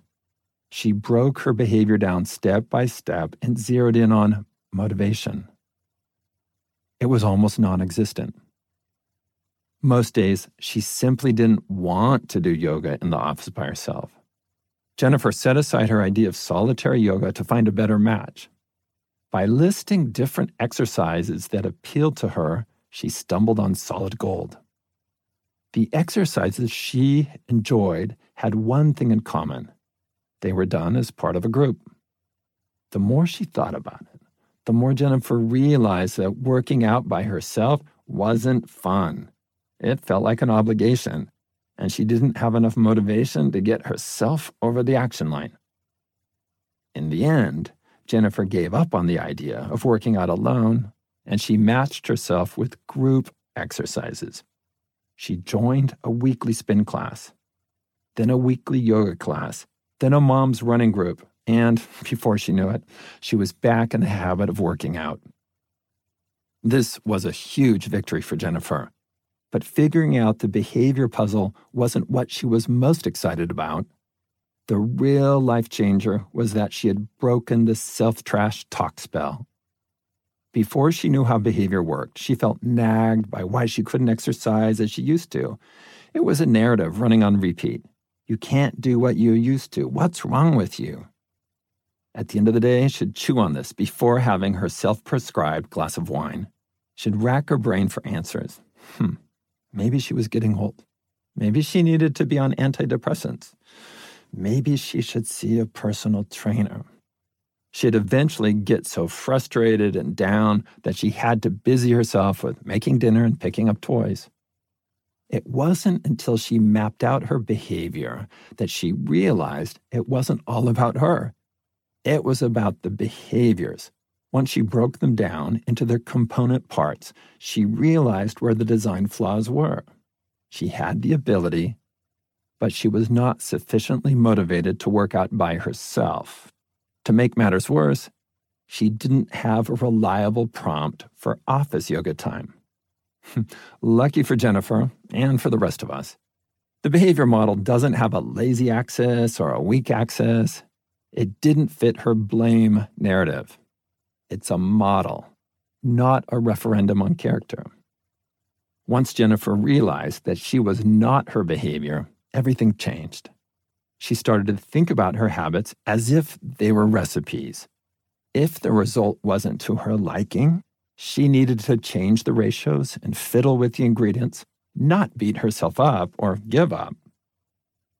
From now on, I want you to look at your behavior the way a scientist looks at what's growing in a petri dish, with curiosity and objective distance. This is going to be a different mindset than the ones in many of the change books you might have read. I'm not dwelling on willpower or rigidly prescribing something that is going to set you up for feeling bad. No, I want you to treat your life as your own personal change lab, a place to experiment with the person you want to be, a place where you not only feel safe, but also feel like anything is possible. For the next 4 chapters, we'll learn about the behavior design process and use it to start our experiments. We'll focus on the Tiny Habits method because it's the foundation for creating positive habits, and it contains all the key principles you'll need to design for other behaviors down the road. You'll use the same process to achieve specific outcomes over time, to do a big one-time behavior, or to disrupt unwanted behaviors. And the first step to creating a pack of positive habits is to decide which ones to cultivate. But before you can do that, you've got to take a closer look at what's been tripping you up all these years. If you're listening to me now, there's a good chance that you have some things you want to change but haven't yet. So what has booby-trapped your attempts at change? The motivation monkey. Yeah, the motivation monkey tricks us into setting unreasonable goals. He can sometimes help us reach amazing heights, but he will often abandon us when we need him most. Here are some exercises at the end of the chapter. Tiny exercises to practice the FOG behavior model. The first exercise is easy. The second exercise will take a bit more work, but don't skip it. I guarantee that your investment of time and effort will pay off. Exercise number 1. Explore ways to stop a habit. The FOG behavior model applies to all types of behavior change. In this exercise, you'll explore simple ways to stop a habit. Step 1. Write down 3 habits that you'd like to stop. Try to be specific. For instance, write, "Stop buying soda for lunch," rather than "Stop drinking soda." Step 2. For each habit, think of ways you might remove or avoid the prompt. If you can't think of anything, that's okay. Move on to the next step. Step 3. For each habit, think of ways to make it harder to do. This is the ability component of the behavior model. Step 4. For each habit, think of ways to reduce your motivation. And now step 5. For each habit, select your best solution from steps 2, 3, and 4. Extra credit. Put your solution into practice in your real life. Exercise number 2. Learn the FOG behavior model by teaching it to someone else. One great way to learn something is to teach it to someone else. Step 1. Go to the downloadable PDF and find the script that gives the behavior model word by word. Step 2. Draw the elements of the behavior model on a piece of paper as you read the script, word for word. Practice this until you can explain the model without reading the script.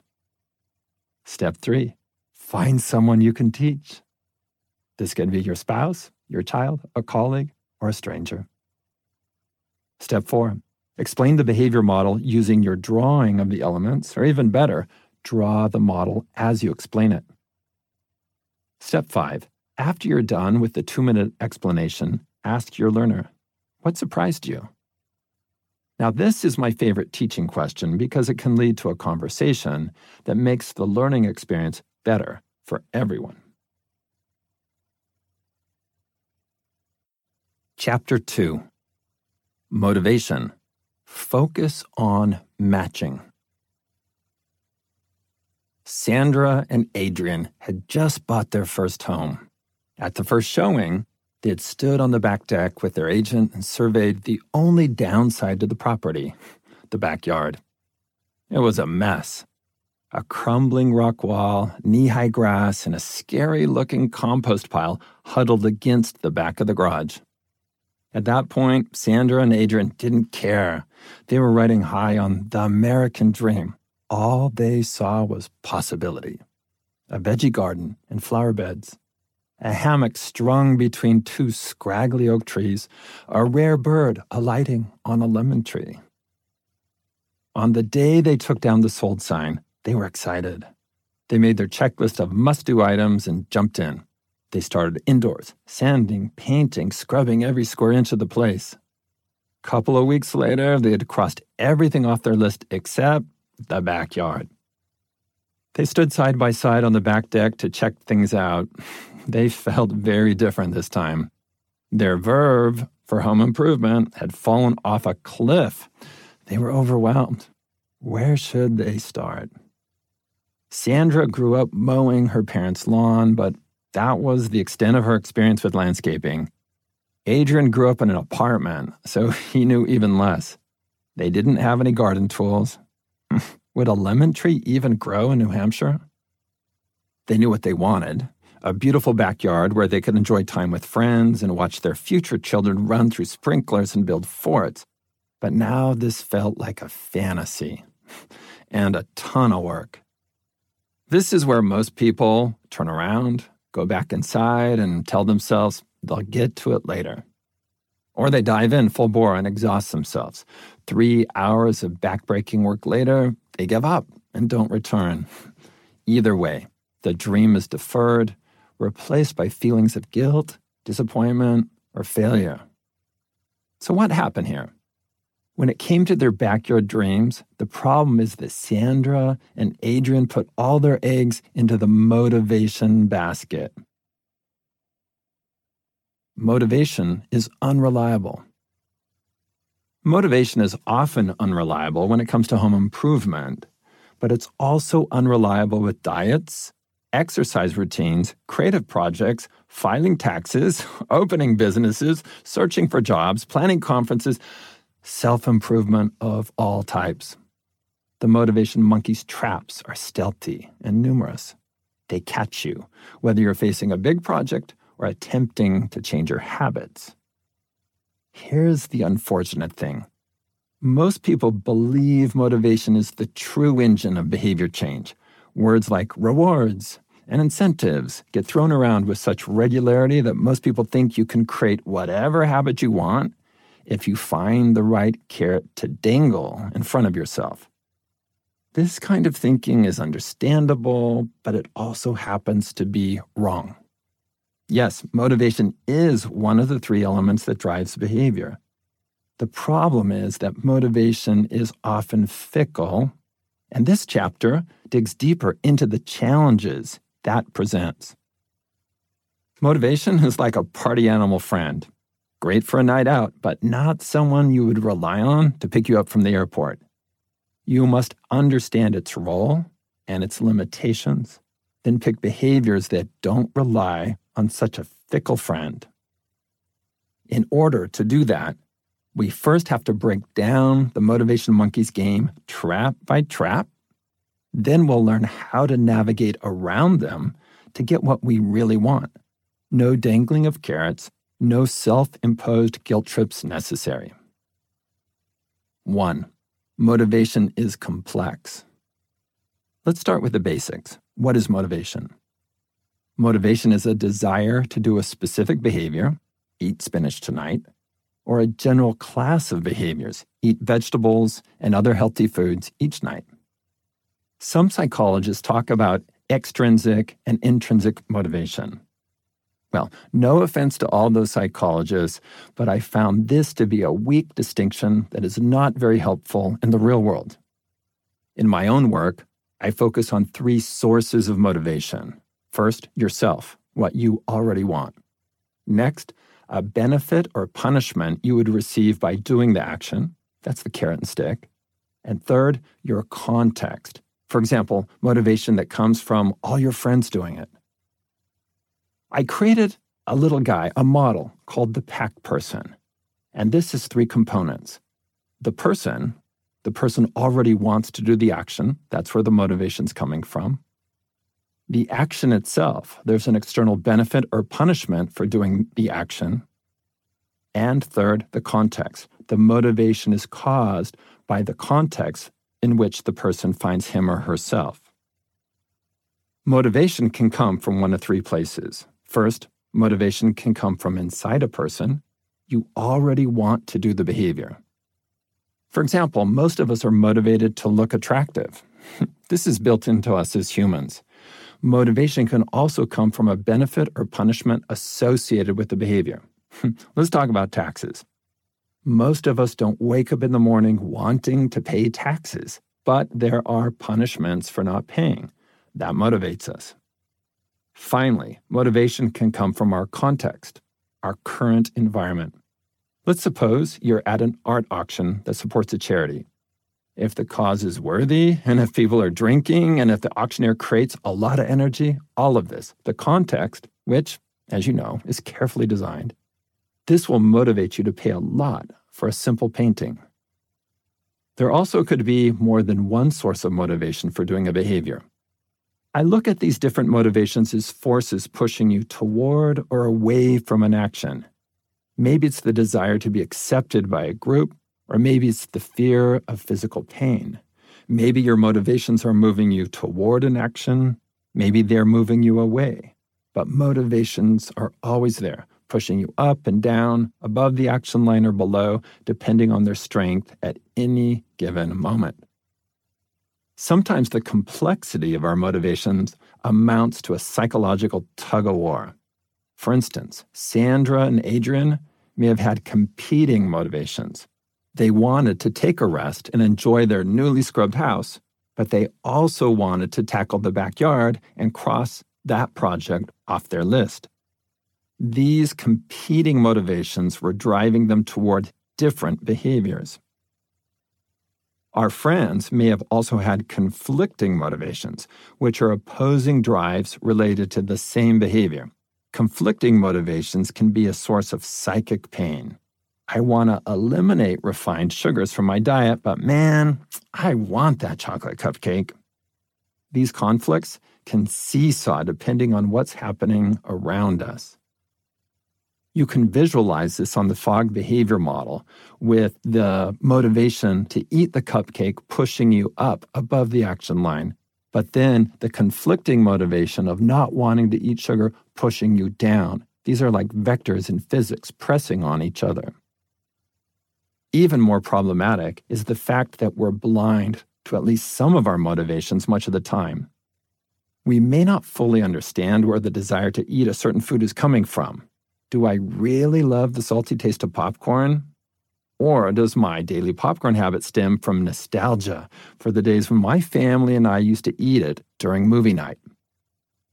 Changing, invisible, competing, and conflicting motivations make this element of behavior hard to pin down and control. This makes us even more frustrated when we fail in our efforts to motivate ourselves or others to make lasting change. 2. The motivation wave. Big spikes of motivation are awesome for doing really hard things once. Rescuing your child, quitting your job, throwing away all the junk food in your house, sprinting through the airport to catch a flight, attending your first AA meeting, writing a letter to the editor, keeping all 10 of your New Year's resolutions for a day. When motivation surges, you can do hard behaviors. But high levels of motivation are both scattershot and unsustainable. Sandra and Adrian don't buy a house every day. With the keys in their hands that first day, they had a lot of motivation for home improvement, and they felt capable of doing hard behaviors. And they were capable right then. In fact, motivation helped them for a while. It allowed them to fix up the inside of the home, which was hard and time-consuming. But when they made their checklist, they didn't account for how they would feel the next day, or the next week, or the next month. At some point, their motivation would sag. In behavior design, we've named this temporary surge in motivation the motivation wave. I'm sure you've experienced this before. Your motivation crested and then came crashing down. And maybe you blamed yourself for not sustaining it. You're not to blame. This is how motivation works in our lives. Each year, almost 100 million people enroll in an online course, but the vast majority drop out. Most studies show that less than 10% cross the finish line. These students started out excited and dedicated, but then their motivation waned. Even the prospect of having to pay, regardless of the outcome, wasn't enough motivation to get the students to complete the course. You see the same thing happen all around you. If you've ever bought a shoulder massager, as seen on TV, I'm sorry to say there's a good chance you can't remember the last time you used it. And remember that vegetable juicer the incredibly fit guy sold you at the mall? Yeah. That juicer got used only a couple of times after you got it home. In these and other cases, you got caught in a common trap of the human mind. You overestimated future motivation. It happens to the best of us. You are not dumb or frivolous or easily hoodwinked. You are human. So why do we get thrashed by the motivation wave, even though we know we're being overly optimistic? When you are prompted to act in a way that seems like a good idea, even a necessary one, you feel something. Whether you feel desire, excitement, or fear, it doesn't matter. Whatever is motivating the behavior will quickly be rationalized by your brain. It suddenly feels totally logical to do this thing that might be costly, time-consuming, physically demanding, or disruptive to our everyday lives. We start from emotion, then find the rationale to act. Back in our prehistoric past on the savannah, this was a good thing. Motivating emotions evolved to help us succeed and thrive. After all, you'd better have an automatic spike of fear that will make you run fast when you suddenly spot a lion. If we are wired to start with rationality, we would be more like Mr. Spock from Star Trek. Do you think Spock has a juicer hanging out in his basement collecting dust? No. Spock doesn't get washed away by the motivation wave. He sees it rising, and then he swims under it. He reasons that his enthusiasm for fresh juice will likely wane when he sees how much time it takes to clean the darn thing. 3. Motivation fluctuation. You also need to recognize that motivation changes on a smaller scale. It fluctuates day to day, even minute to minute, and you probably already know some of your own predictable motivation shifts. When was the last time you bought a Santa hat? On December 26th? Yeah, retailers know how this works, and they adapt by selling Santa hats for cheap the week following the holidays when motivation is low. and shoppers won't pay a lot of money for Santa hats. But here are some more subtle and predictable shifts. Willpower decreases from morning to evening. Complex decisions get harder by late in the day. Motivation for self-improvement can vanish on Friday nights. These shifts are among the reasons why you cannot take full control of your motivation. People in the health and wellness industry are tuned into these fluctuations. Years ago, I taught behavior design to the product team at Weight Watchers so they could streamline their global program and focus their members on the best ways to change. Then CEO David Kirchhoff explained the seasonality of their business. The company saw predictable surges in online signups and keyword searches during certain times of the year. Signups were way above average in January. Hello, New Year's resolutions. Weight Watchers also saw a spike in enrollments after Labor Day when people were looking to get back on track after a summer of hot dogs and ice cream. The company could also see where the motivation wave left people high and dry. Weight loss efforts plummeted in early November when people realized they couldn't refuse Aunt Bev's pecan pie at the Thanksgiving and Christmas holiday parties. November and December are the weight loss equivalent of a becalmed sea. No motivation waves in sight, which is why it's not a good idea to rely on them. Predictable waves are not only the way motivation shifts. Some waves are unpredictable. The same teenager who bugged you for a week to let her go to the Ariana Grande concert will declare the day before the show that she definitely does not want to go anymore. Little did you realize that her best friend canceled at the last minute, tanking your teenager's motivation. Shifts in motivation can also happen quickly. You're motivated to eat lunch at 12:15, so you have a big lunch. Then, when someone tells you there's pizza in the conference room at 1:30, you aren't so motivated because you just ate. That said, there's a special situation in which motivation can be enduring. Consider a grandmother who is always motivated to spend quality time with her grandkids, or the teenager who always wants to look good to her friends. These enduring motivations I call aspirations, and that's exactly what I will explain next. 4. Motivating toward an abstraction doesn't yield results. We all want to be healthy. We all want to have more patience with our kids. We all want to feel fulfilled by our work. And our desire to achieve these aspirations is enduring, or at least it doesn't change quickly. This seems like a good thing, right? Yeah, it is. An aspiration is an excellent starting point for changing your life. Millions of people genuinely aspire to live healthier, less stressful, and more fulfilling lives. But here's the problem. People often believe that motivating themselves toward an aspiration will lead to lasting change. So people focus on aspirations, and they focus on motivation, and that combo doesn't produce results. This misleading idea is pervasive.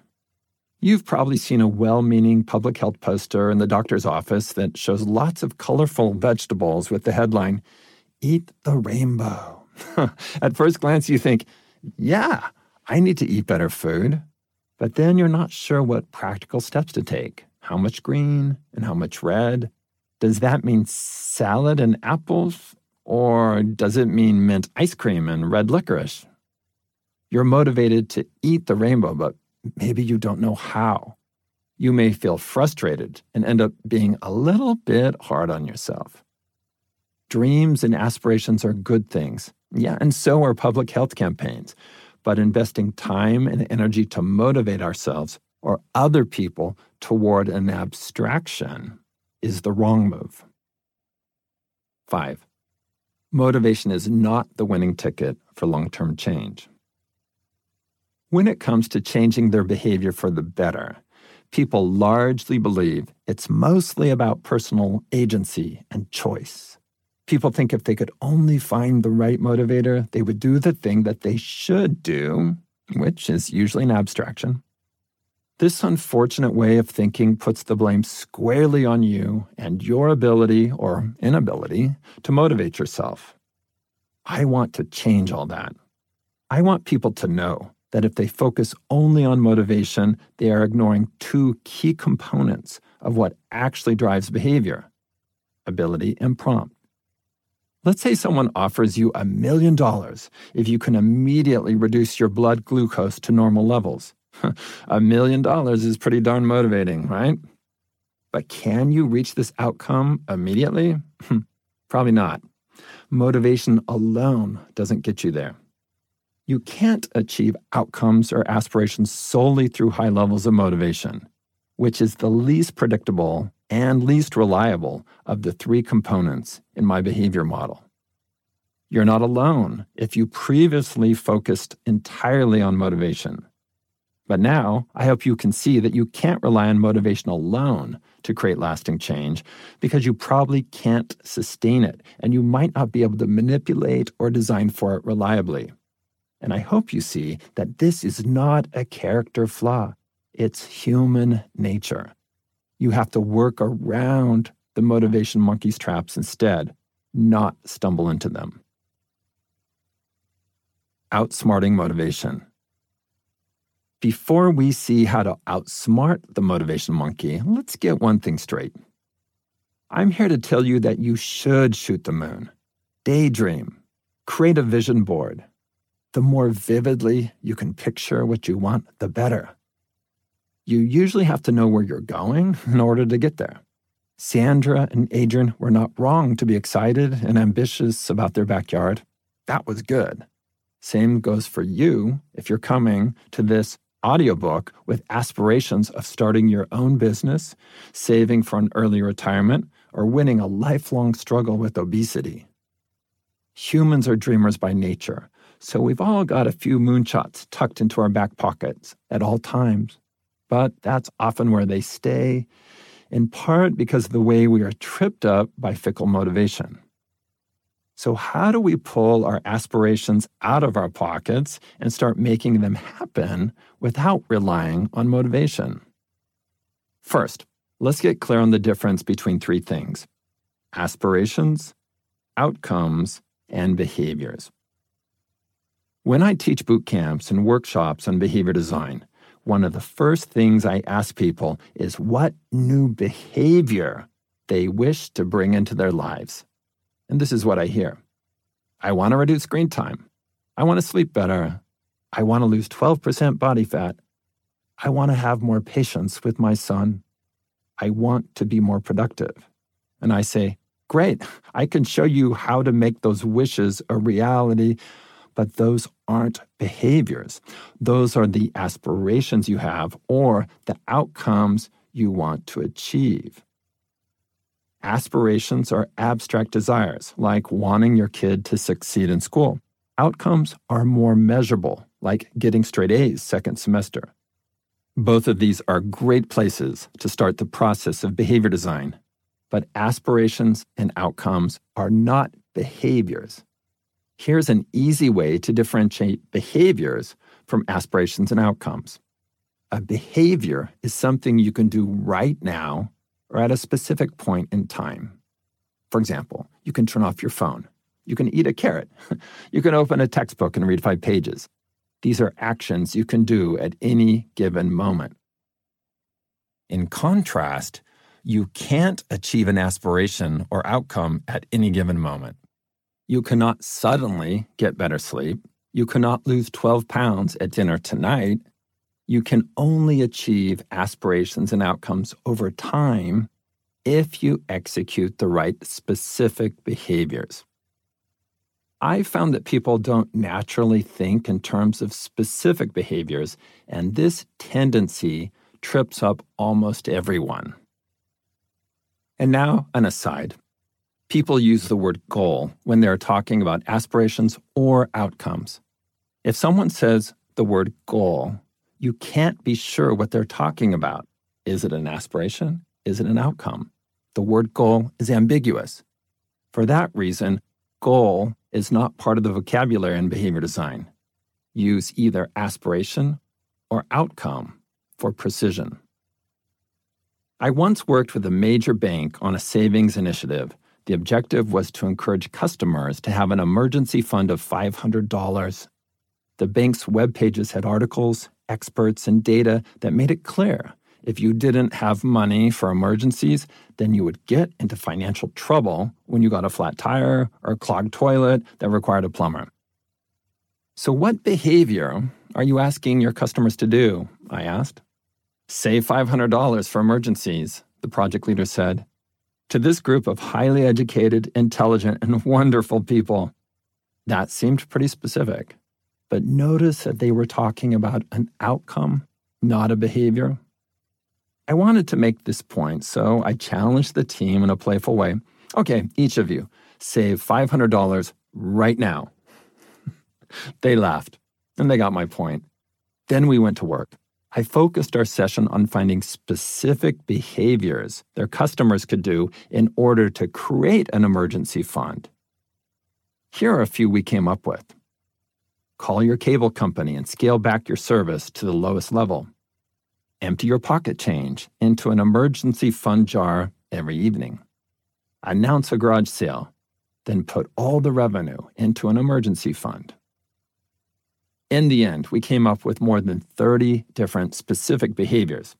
Some were better than others, but all of those behaviors had a shot at helping the bank's customers take concrete steps toward reaching the savings outcome. The bank leaders realized that motivation wasn't the missing piece in their puzzle. Instead, they needed to match their customers with specific behaviors that were easy and effective. They learned that their web pages should focus less on the why and more on the how-to. Healthcare providers also need to shift their focus in this way. If you've ever been to the doctor and been told that you need to eat better and exercise more, you've probably wondered what eating better entails and how you do it. I start professionals in the same place where I start people who do tiny habits, and it's exactly where you can start. Step 1 in behavior design. Get clear on your aspiration. The first step in behavior design is to get clear on your aspiration or your outcome. What do you want? What is your dream? What result do you want to achieve?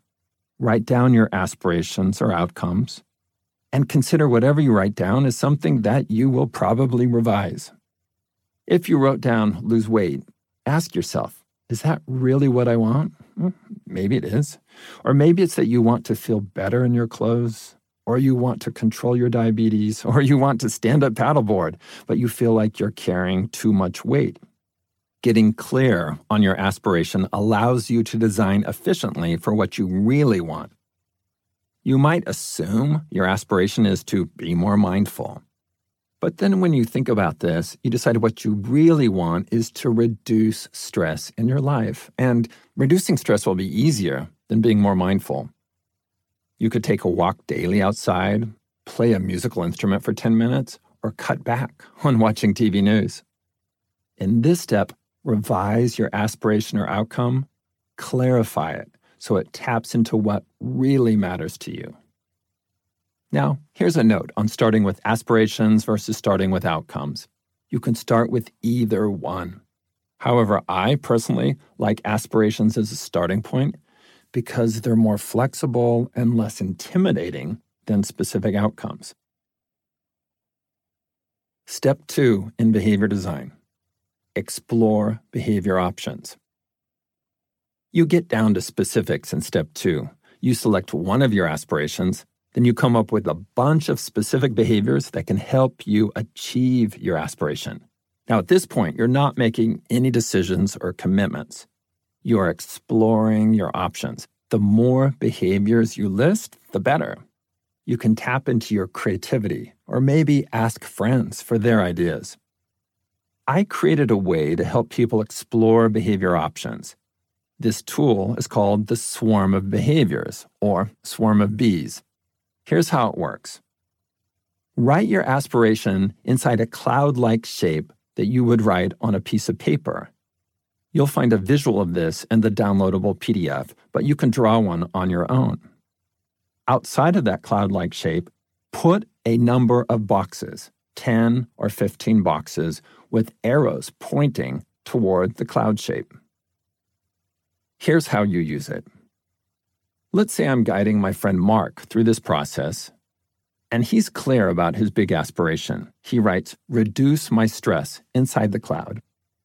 Next, I would say, "Mark, if you could wave a magic wand and get yourself to do any behavior that would reduce your stress, what would it be?" After Mark comes up with his first behavior, getting a massage each week, I'd say, "Great, what else?" We don't stop, and we don't explore his idea in depth. Instead, Mark continues to write things down, and I continue to say, "Great, what else?"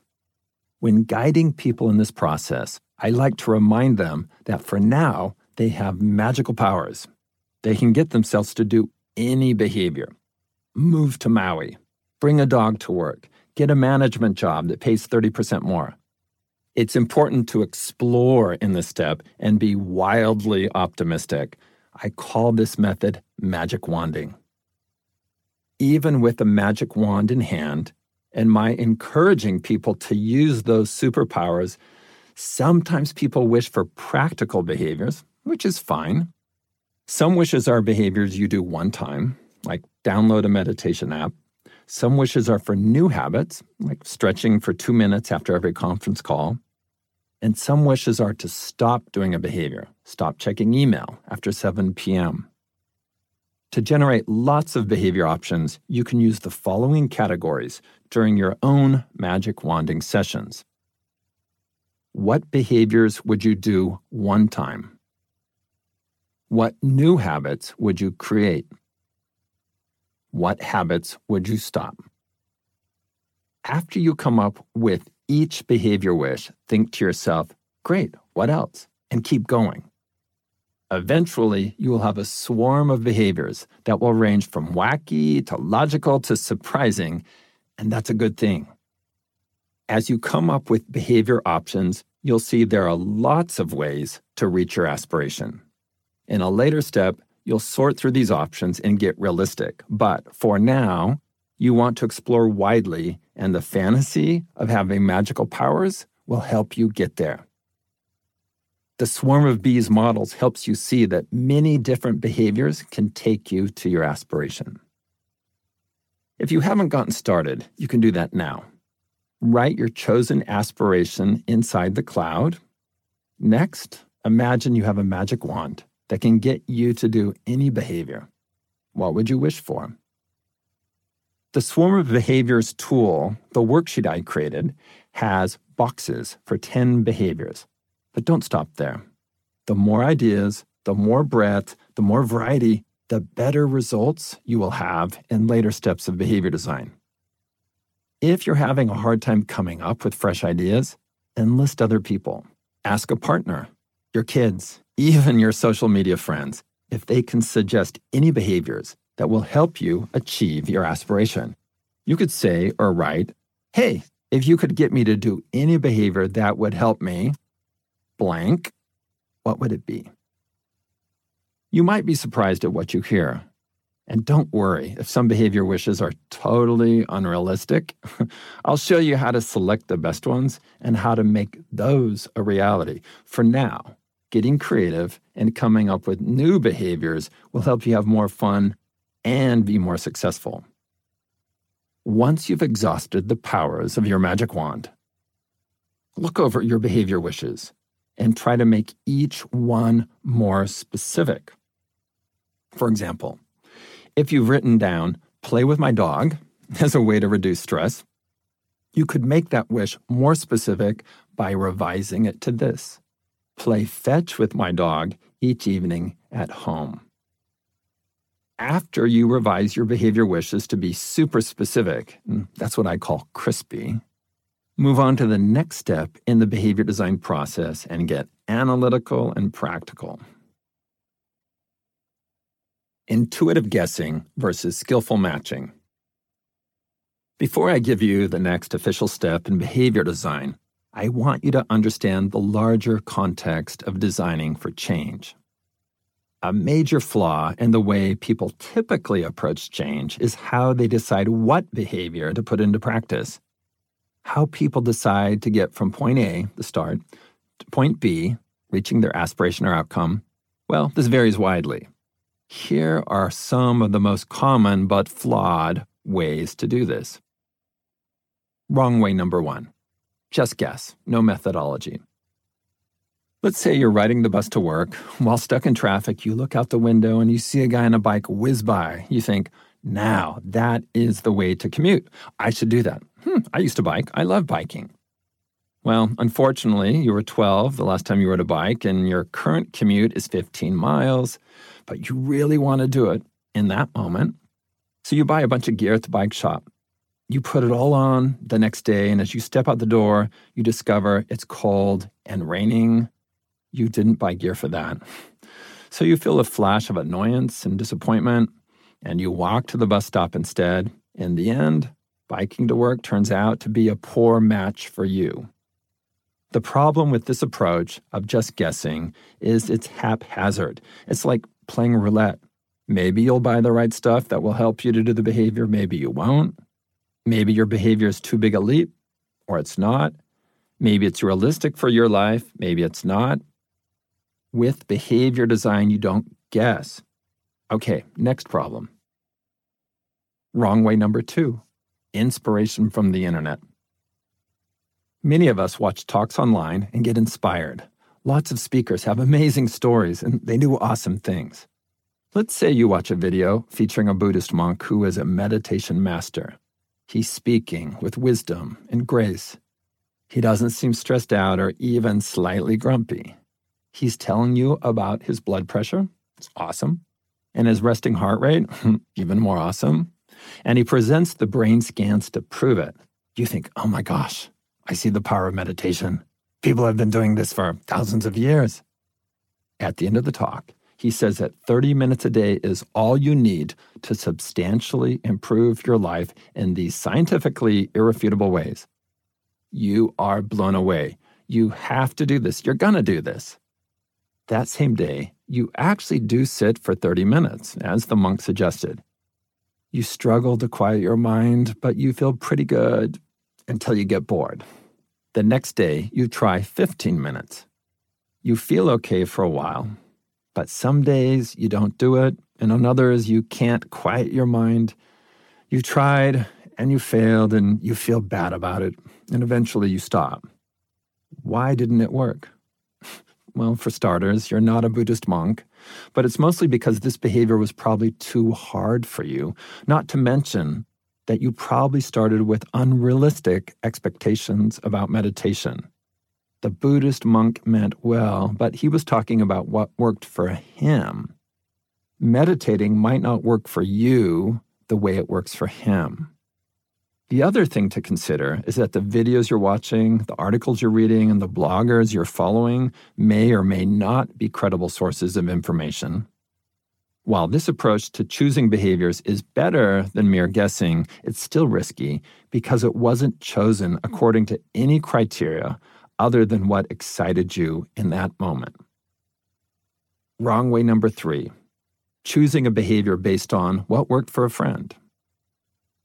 Advice from a friend or family member is the most well-meaning of all, but it's not the best way to match yourself with a new habit. While hot yoga may have changed your friend's life, does that mean it's the right practice for you? We all have friends who swear their new habit of getting up at 4:30 a.m. changed their lives and that we have to do it. I don't doubt that getting up super early changes people's lives, sometimes in good ways and sometimes not. But be cautious. You don't know if this habit will actually make your life better, especially if it means you get less sleep. So yes, you can try what worked for your friend, but don't beat yourself up if your friend's answer doesn't change you in the same way. All of these approaches involve guessing and chance, and that's not a good way to design for change in your life. Having systematic criteria for how to choose behaviors for yourself will make you effective in getting results. And the next step in behavior design will save you from guessing. Step 3 in behavior design is to match yourself with specific behaviors. Once you have a wide range of behavior options, thanks to magic wanding and your swarm of behaviors, shift gears and get practical.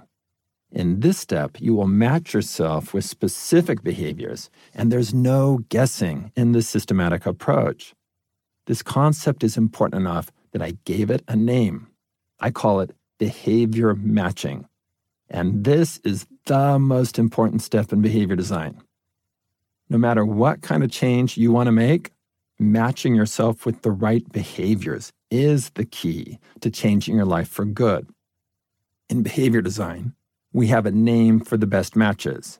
They're called golden behaviors. A golden behavior has 3 criteria. This behavior is effective in realizing your aspiration. In other words, it will have impact. Number 2, you want to do the behavior. This is the motivation component of the behavior model. And number 3, you can do the behavior. This is the ability component of the behavior model. There are a few good ways to behavior match. Getting help from a coach is a great way if you have someone in your life who can skillfully match you with golden behaviors. You might be working with a trainer, a doctor, a dietitian, or a person who either has the training or the intuition to know what will work for you.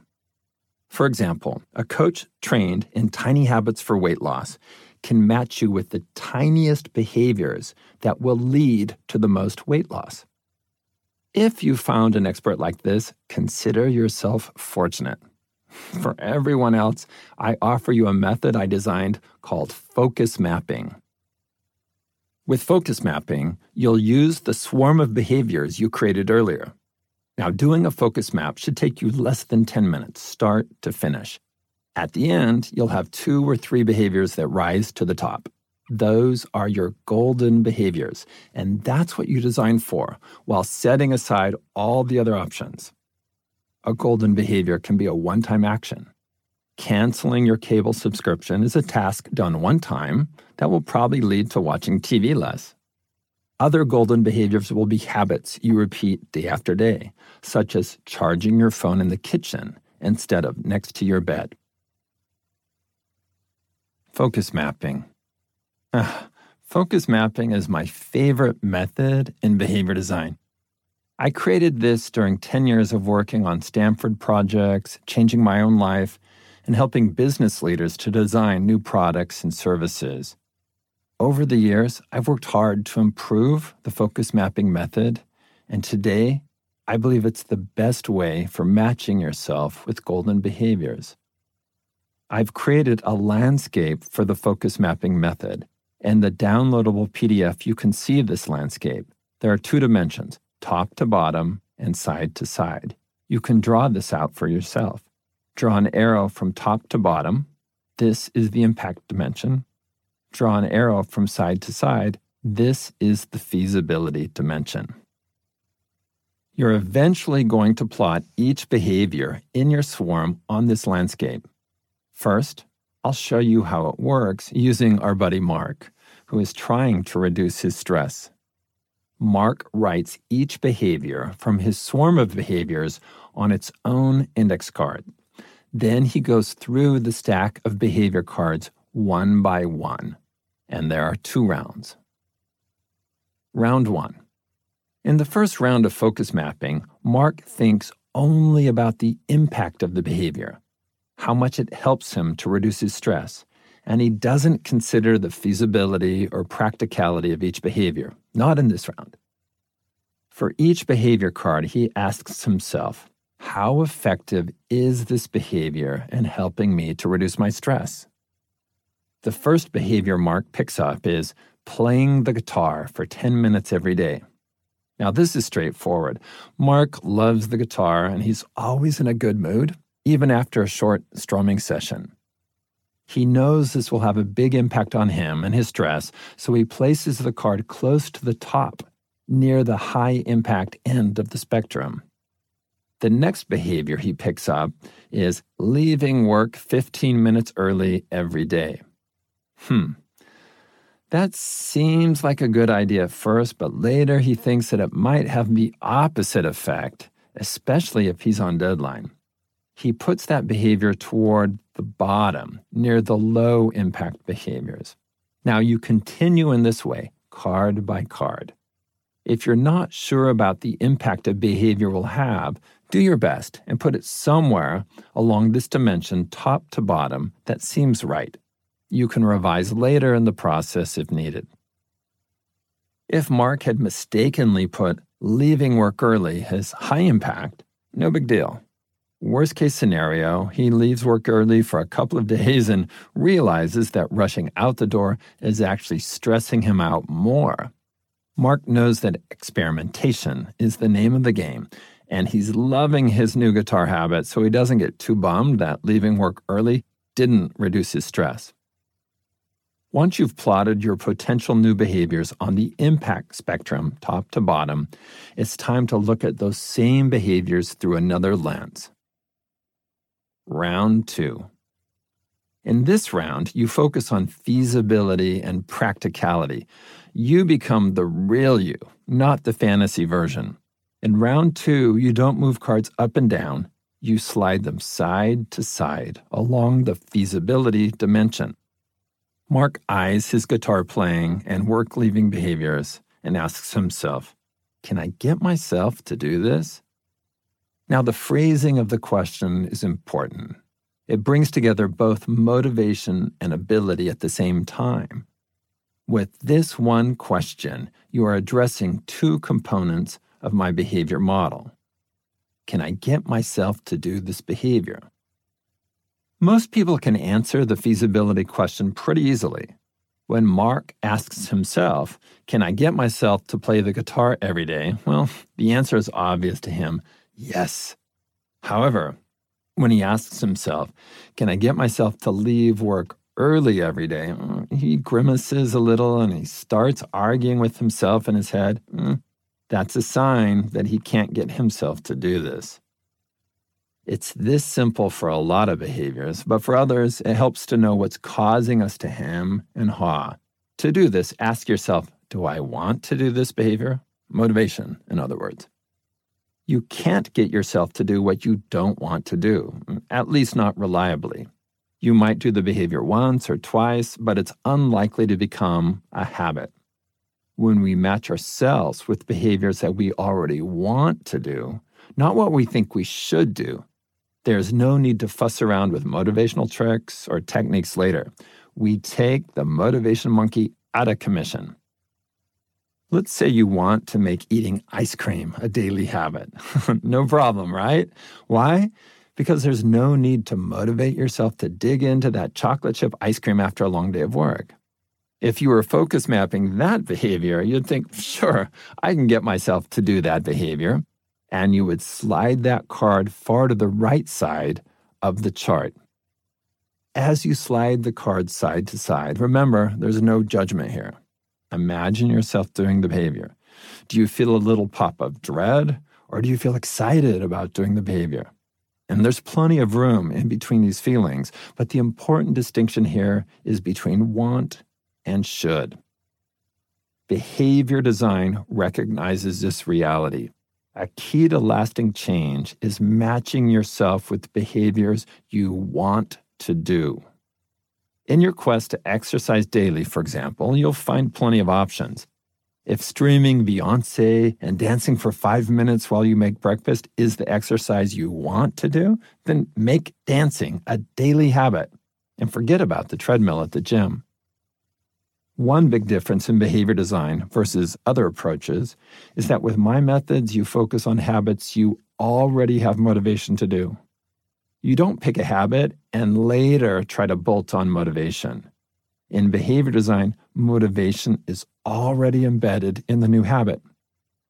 In other approaches, you'll struggle to maintain a habit you think you should do, and that doesn't work very well. Matching people with behaviors they want to do is so important for lasting change that I've given this concept special status in behavior design. I call it FOG Maxim number 1. Help people do what they already want to do. And as an aside, as you apply this to your own life, help yourself do what you already want to do. This maxim has been a game changer for many of the professionals I've trained in behavior design, and this maxim can change the game for you when you help yourself do what you already want to do. I've designed the focus mapping method to adhere to this maxim. But there's more. The round 2 question, can I get myself to do this behavior, is also about ability. Perhaps you're motivated to eat fresh peaches every morning, but if you live in Maine and there are no peaches to be found in the winter, eating a daily peach is not going to happen consistently. You don't have the ability to do this behavior reliably, and you would slide this card toward the left-hand side. As you sort your cards, imagine yourself doing the behavior in the context of your day-to-day life. Let's say your aspiration is to eat more fruit, and the behavior you brainstormed is to put blueberries in your oatmeal. Don't imagine the fantasy you getting up early to fix oatmeal each day. Instead, think real you rolling out of bed 20 minutes before dashing out the door. Daily blueberries and oatmeal is probably not realistic. How about putting an apple in your purse instead? The purpose of a focus map is to match yourself with easy behaviors that you want to do and that are effective in getting you to your aspiration. When you start with the easiest, most motivating thing, you can ladder up naturally to bigger behaviors and perhaps eventually eating blueberries in your oatmeal. In behavior design, we match ourselves with new habits we can do even when we're at our most hurried, unmotivated, and beautifully imperfect. If you can imagine yourself doing the behavior on your hardest day of the week, it's probably a good match. It's probably a golden behavior. Finding your golden behaviors easily. When I first started researching and experimenting with behavior matching, I bought a lot of index cards. With practice, I learned to magic wand a swarm of behaviors very quickly.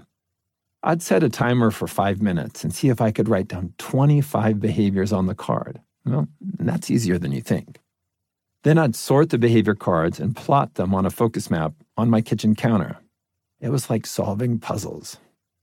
My behavior design process always started with an abstraction, either an aspiration or an outcome. About 20 minutes later, after taking steps in behavior design, I would discover specific behaviors that I could readily turn into a reality. 20 minutes, and I was done. I still do this all the time.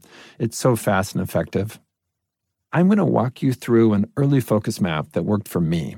It came at a time when I was pretty stressed by having to organize a big conference at Stanford, and I wasn't sleeping well. I wasn't my usual optimistic self, and I was seriously worried about the conference being a disaster.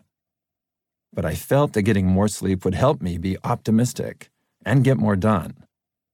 So with that as my aspiration, I sat at my kitchen counter with my favorite black Sharpie and a stack of index cards. I started magic wanding behaviors that would help me get better sleep. Here are some examples. Put my phone on airplane mode after 7 p.m. Eat dinner an hour earlier. Turn on my white noise machine each night. Install blackout blinds. Purchase better bedding. Do a 15-minute wind-down ritual in the evening. Make a list of all my anxieties before bed. Put Millie, that's my dog, in her crate at night. This was about a quarter of the behaviors I came up with, but you get the idea. With a stack of potential behaviors in hand, each written on an index card, I started placing them on my focus map landscape according to impact. The ones I knew would have lots of impact were putting my phone on airplane mode, turning on the white noise machine at night, and installing blackout blinds. So I put those close to the high-impact end of the spectrum. I also knew that putting Millie in her crate would definitely make a difference because the older she gets, the more she wanders at night.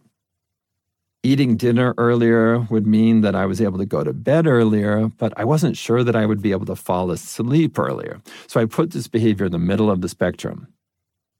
Making a list of my anxieties seemed like it might work, but I wasn't sure.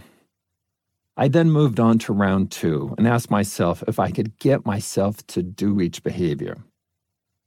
I knew right away that eating dinner earlier was too hard to do, so I put that all the way on the left. I can't get myself to do it. But installing blackout blinds was an easy one-time behavior because I could hire someone to do it. I put that all the way to the right. Same with the white noise machine. It would be easy for me to switch on each night. Turning my phone to airplane mode would take multiple steps. Turn on the phone, swipe up, etc. So I edited my card. Put my phone on silent mode. Easier. And then that card went way to the right, along with the card for putting Millie in her crate every night. When you complete a focus map, you'll have behaviors distributed all over the chart. You can see an example of this in the downloadable PDF. This whole process of focus mapping only took a few minutes, and suddenly I had my golden behaviors for better sleep. A one-time behavior, installing blackout shades, and 3 behaviors I could turn into habits, putting my phone on silent, turning on my white noise machine, and creating Millie. The last step in the focus mapping method is to select which behaviors you will design for, what's in and what's out. You will almost always select a handful of behaviors that are in the upper right corner. You design for these golden behaviors and you forget the rest. The behaviors in the upper right-hand corner will have high impact, and you can get yourself to do it. Those are your golden behaviors. When I looked at my focus map for better sleep and I saw my golden behaviors in the upper right-hand corner, what struck me was not the speed of my process, but how right it felt. For weeks, I'd been thinking about how I could get better sleep, and this problem seemed overwhelming. In the modern world, sleep is hard sometimes. But by moving from the aspiration to the practical, I suddenly had concrete, easy behaviors I could do. They weren't terribly creative or wildly inventive, but they were mine. I knew I could do them, me, BJ, in my real life. When I looked at my golden behaviors, I felt something like recognition. I thought, of course I can do that. And why didn't I think of that before? I'm not alone in reacting this way to the matching process. Whenever I do a focus mapping session with students or clients, there are plenty of aha moments. After completing my one-time behavior and locking in my new sleep habits, I saw a huge improvement in my sleep after a week or so. Before this, I had slept terribly most nights when I was worrying about the conference. I hated going to bed. It felt like gearing up for a battle. But I was able to change that. I got more sleep, I regained my optimism, and I completed what seemed like a bajillion tasks to make the conference at Stanford a success. I have my focus map and the behavior design process to thank. Update. I have since stopped putting Millie in her crate at night. Imagining what it was like to be locked up in a crate made me feel guilty, and I don't like feeling that way, so I ended this habit, and that was the right thing to do. You should feel free to revise whatever new habit ends up not being what you wanted. If you're like most people, when you're done sorting your focus map, you'll look at the golden behaviors and feel optimistic and energized. What you want to do and what you can do will converge into what you most likely will do, and that's the most fertile ground for growing habits. In the Tiny Habits method, I teach people to think about their new habits as small seeds. If you plant a good seed in the right spot, it will grow without coaxing. Starting with behaviors that you can and want to do makes for a good seed. Choosing behaviors that set you up for success increases your confidence and mastery as you go, thus increasing your natural motivation to do bigger and bigger behaviors. But it all starts small and honest and specific. We should be dreamy about aspirations, but not about the behaviors that will get us there. Behaviors are grounded, concrete. They are the handholds and footholds that get you up the rock face. Your path to the top is your own, and you choose your behaviors according to the particular rock you are climbing. Matching yourself with the right behaviors is the most critical step in the behavior design process and an important place to return to when troubleshooting. To review, in behavior design, you first clarify your aspiration or outcome. That's step one. Step two is to generate a big set of potential behaviors, and you can use magic wanding for this. And step three is to match yourself with specific golden behaviors. You can use focus mapping for that. This is how you put behavior design into practice in your own life. And it's also how you match yourself with the best habits for doing tiny habits. You can use behavior design at work to design a wellness program, recruit the best talent, and create habits for productivity. These methods I'm sharing are the most practical, powerful, and reliable way to succeed on your professional projects. The concepts can be applied broadly. Tiny habits for better meetings, tiny habits for working moms, tiny habits for effective teamwork, and many more. The next step in the process of behavior design is to make things as simple as possible. The kind of simplicity I'm talking about may surprise you. Everyone's heard about taking baby steps, but I realized years ago that no one was taking this approach quite far enough in the world of behavior change, so I did, and that created breakthroughs. In the next chapter, I'll help you see what tiny really means and how to make your golden behaviors a reality by starting intentionally, purposefully, and radically small. Here are the exercises at the end of this chapter. Tiny exercises to practice behavior design. In the first exercise, I'm going to define the aspiration for you. Get better sleep. In the second exercise, you'll come up with your own aspiration. Exercise number 1, a shortcut for behavior matching. Step 1, draw a cloud on a piece of paper. Step 2, write the aspiration, get better sleep, inside the cloud. Step 3, come up with 10 or more behaviors that would lead you to your aspiration of getting better sleep. You can use magic wanding for this. Write each behavior outside the cloud with arrows pointing toward the cloud. Bam, you've now created your swarm of behaviors. Step 4, put a star by 4 or 5 behaviors that you believe would be highly effective in reaching your aspiration.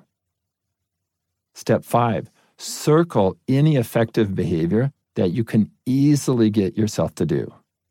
Be realistic. Step 6, find the behaviors that have both a star and a circle. Those are the ones that will be highly effective and you can get yourself to do. Those are your golden behaviors.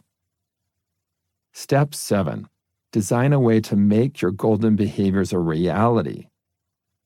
Do your best with this step. I haven't yet explained how to systematically design a solution, so for now, use your intuition. In this first exercise, I didn't have you sort up and down and side to side. This was a shortcut for finding your golden behaviors through stars and circles. In exercise number 2, I'll have you practice mapping things to the two-dimensional landscape. Exercise number 2, focus mapping to find golden behaviors. Pick your own aspiration this time and use focus mapping, not stars and circles, to match yourself with golden behaviors. Step 1, draw a cloud on a piece of paper. Step 2, write your aspiration inside the cloud. If you can't think of anything, write, reduce my stress. Step 3, come up with 10 or more behaviors that would lead to your aspiration. Again, you can use magic wanding for this. Write each behavior outside the cloud with arrows pointing toward the cloud. Step 4. Now write each of the 10 behaviors or more than 10 behaviors on a card, 1 behavior per card. This is the first step in focus mapping. Step 5. Sort the behavior cards up and down along the impact dimension. Don't think about feasibility at this point. Focus on the impact the behaviors would have. Step 6. Now slide the cards side to side along the feasibility dimension and be realistic. Can you really get yourself to do these behaviors? Step 7. Look in the upper right-hand corner. Those are your golden behaviors. If there's nothing in this corner, go back to step 3, back to magic wanding, and explore more widely. Step 8. Design a way to make your golden behaviors a reality in your life. For now, use your intuition. I'll share a systematic way to do this in a later chapter. Chapter 3. Ability. Easy does it. What's the difference between Yahoo and Google? Between Blogger and Twitter? Why does one innovation fade and another one take over the world? Talent? Vision? Money? Luck? All of those things and plenty more. But the biggest one is perhaps the most overlooked. Simplicity. When Mike Krieger and Kevin Systrom started talking about creating a new app in 2009, they began by examining the previous year's failure, a location-sharing app called Bourbon. They did a thorough digital autopsy, analyzing what not only went wrong, but also what went right. Inside the analytics of failure, they found a multi-billion-dollar seed, photo sharing. Even though few people had liked the check-in part of Bourbon, the app would share your whereabouts in real time with your friends, they had loved the sharing pictures part of the app. So the partners decided they would create an app that allowed people to capitalize on the iPhone cameras conveniently stashed in their pockets. Photo sharing was the golden behavior for Systrom and Krieger. Their potential customers already wanted to do it. Sharing pictures with other people is fun, and everyone likes positive feedback. Another important golden behavior for the duo was allowing people to add filters to make their pictures of food and sunsets and puppies look much better. This would make users feel good about the pictures they were sharing, which encouraged them to do it more often. Notice that Krieger and Systrom nailed the motivation component by choosing a behavior that people already wanted to do. According to the behavior model, they were already in good shape. That alone might have brought them some success. But what they did next catapulted them into the pantheon of Silicon Valley demigods. They made their golden behaviors easy to do. Krieger was fresh out of one of my classes at Stanford. He knew how human behavior worked and how important it was to make things easy to do if you wanted people to do them. This was another place where Bourbon had fallen short. There were a lot of features that people didn't need or couldn't figure out how to use. This realization reinforced Krieger and Systrom's desire to make the new photo-sharing app simple. So that's what they did. When Instagram launched in 2010, it took only 3 clicks to post a photo. According to the original description in the App Store, Instagram was easy as pie, which is notable when you look at their early competition. Krieger and Systrom weren't the first to understand that people love photos and might want to share them. Their biggest competitors when they launched were Flickr, Facebook, and Hipstamatic. All 3 offered users great full-feature experiences, and Facebook and Flickr had the advantage of money and infrastructure. Instagram, on the other hand, was a free app built by a couple of dudes in a coffee shop. All you could do was take a picture, put a filter on it, and share it with people. That kind of simplicity was not, and still isn't, the norm. While all of Instagram's competitors had features that people wanted, none of them cracked the code on photo sharing. less than 18 months after the app's launch. Facebook bought Instagram for $1 billion. At the time, the huge social network was openly mocked for overpaying. Today, Instagram's estimated value is more than $100 billion. So why was Instagram's simple approach so successful? Why doesn't every app developer do that? It seems pretty obvious, right? Well, not exactly. Most people operate under the assumption that they've got to go big or go home. They think that in order to kick a bad habit, de-stress, or make a pile of money, they've got to do something radical. Go cold turkey, sell their house and move to the beach, put all their chips on the table. Go all in. Those who take these extreme measures and succeed are lionized. Now, if you've ever watched a special about an Olympic athlete who's been training 12 hours a day since she was 3, or a successful business person who sold everything and moved to Italy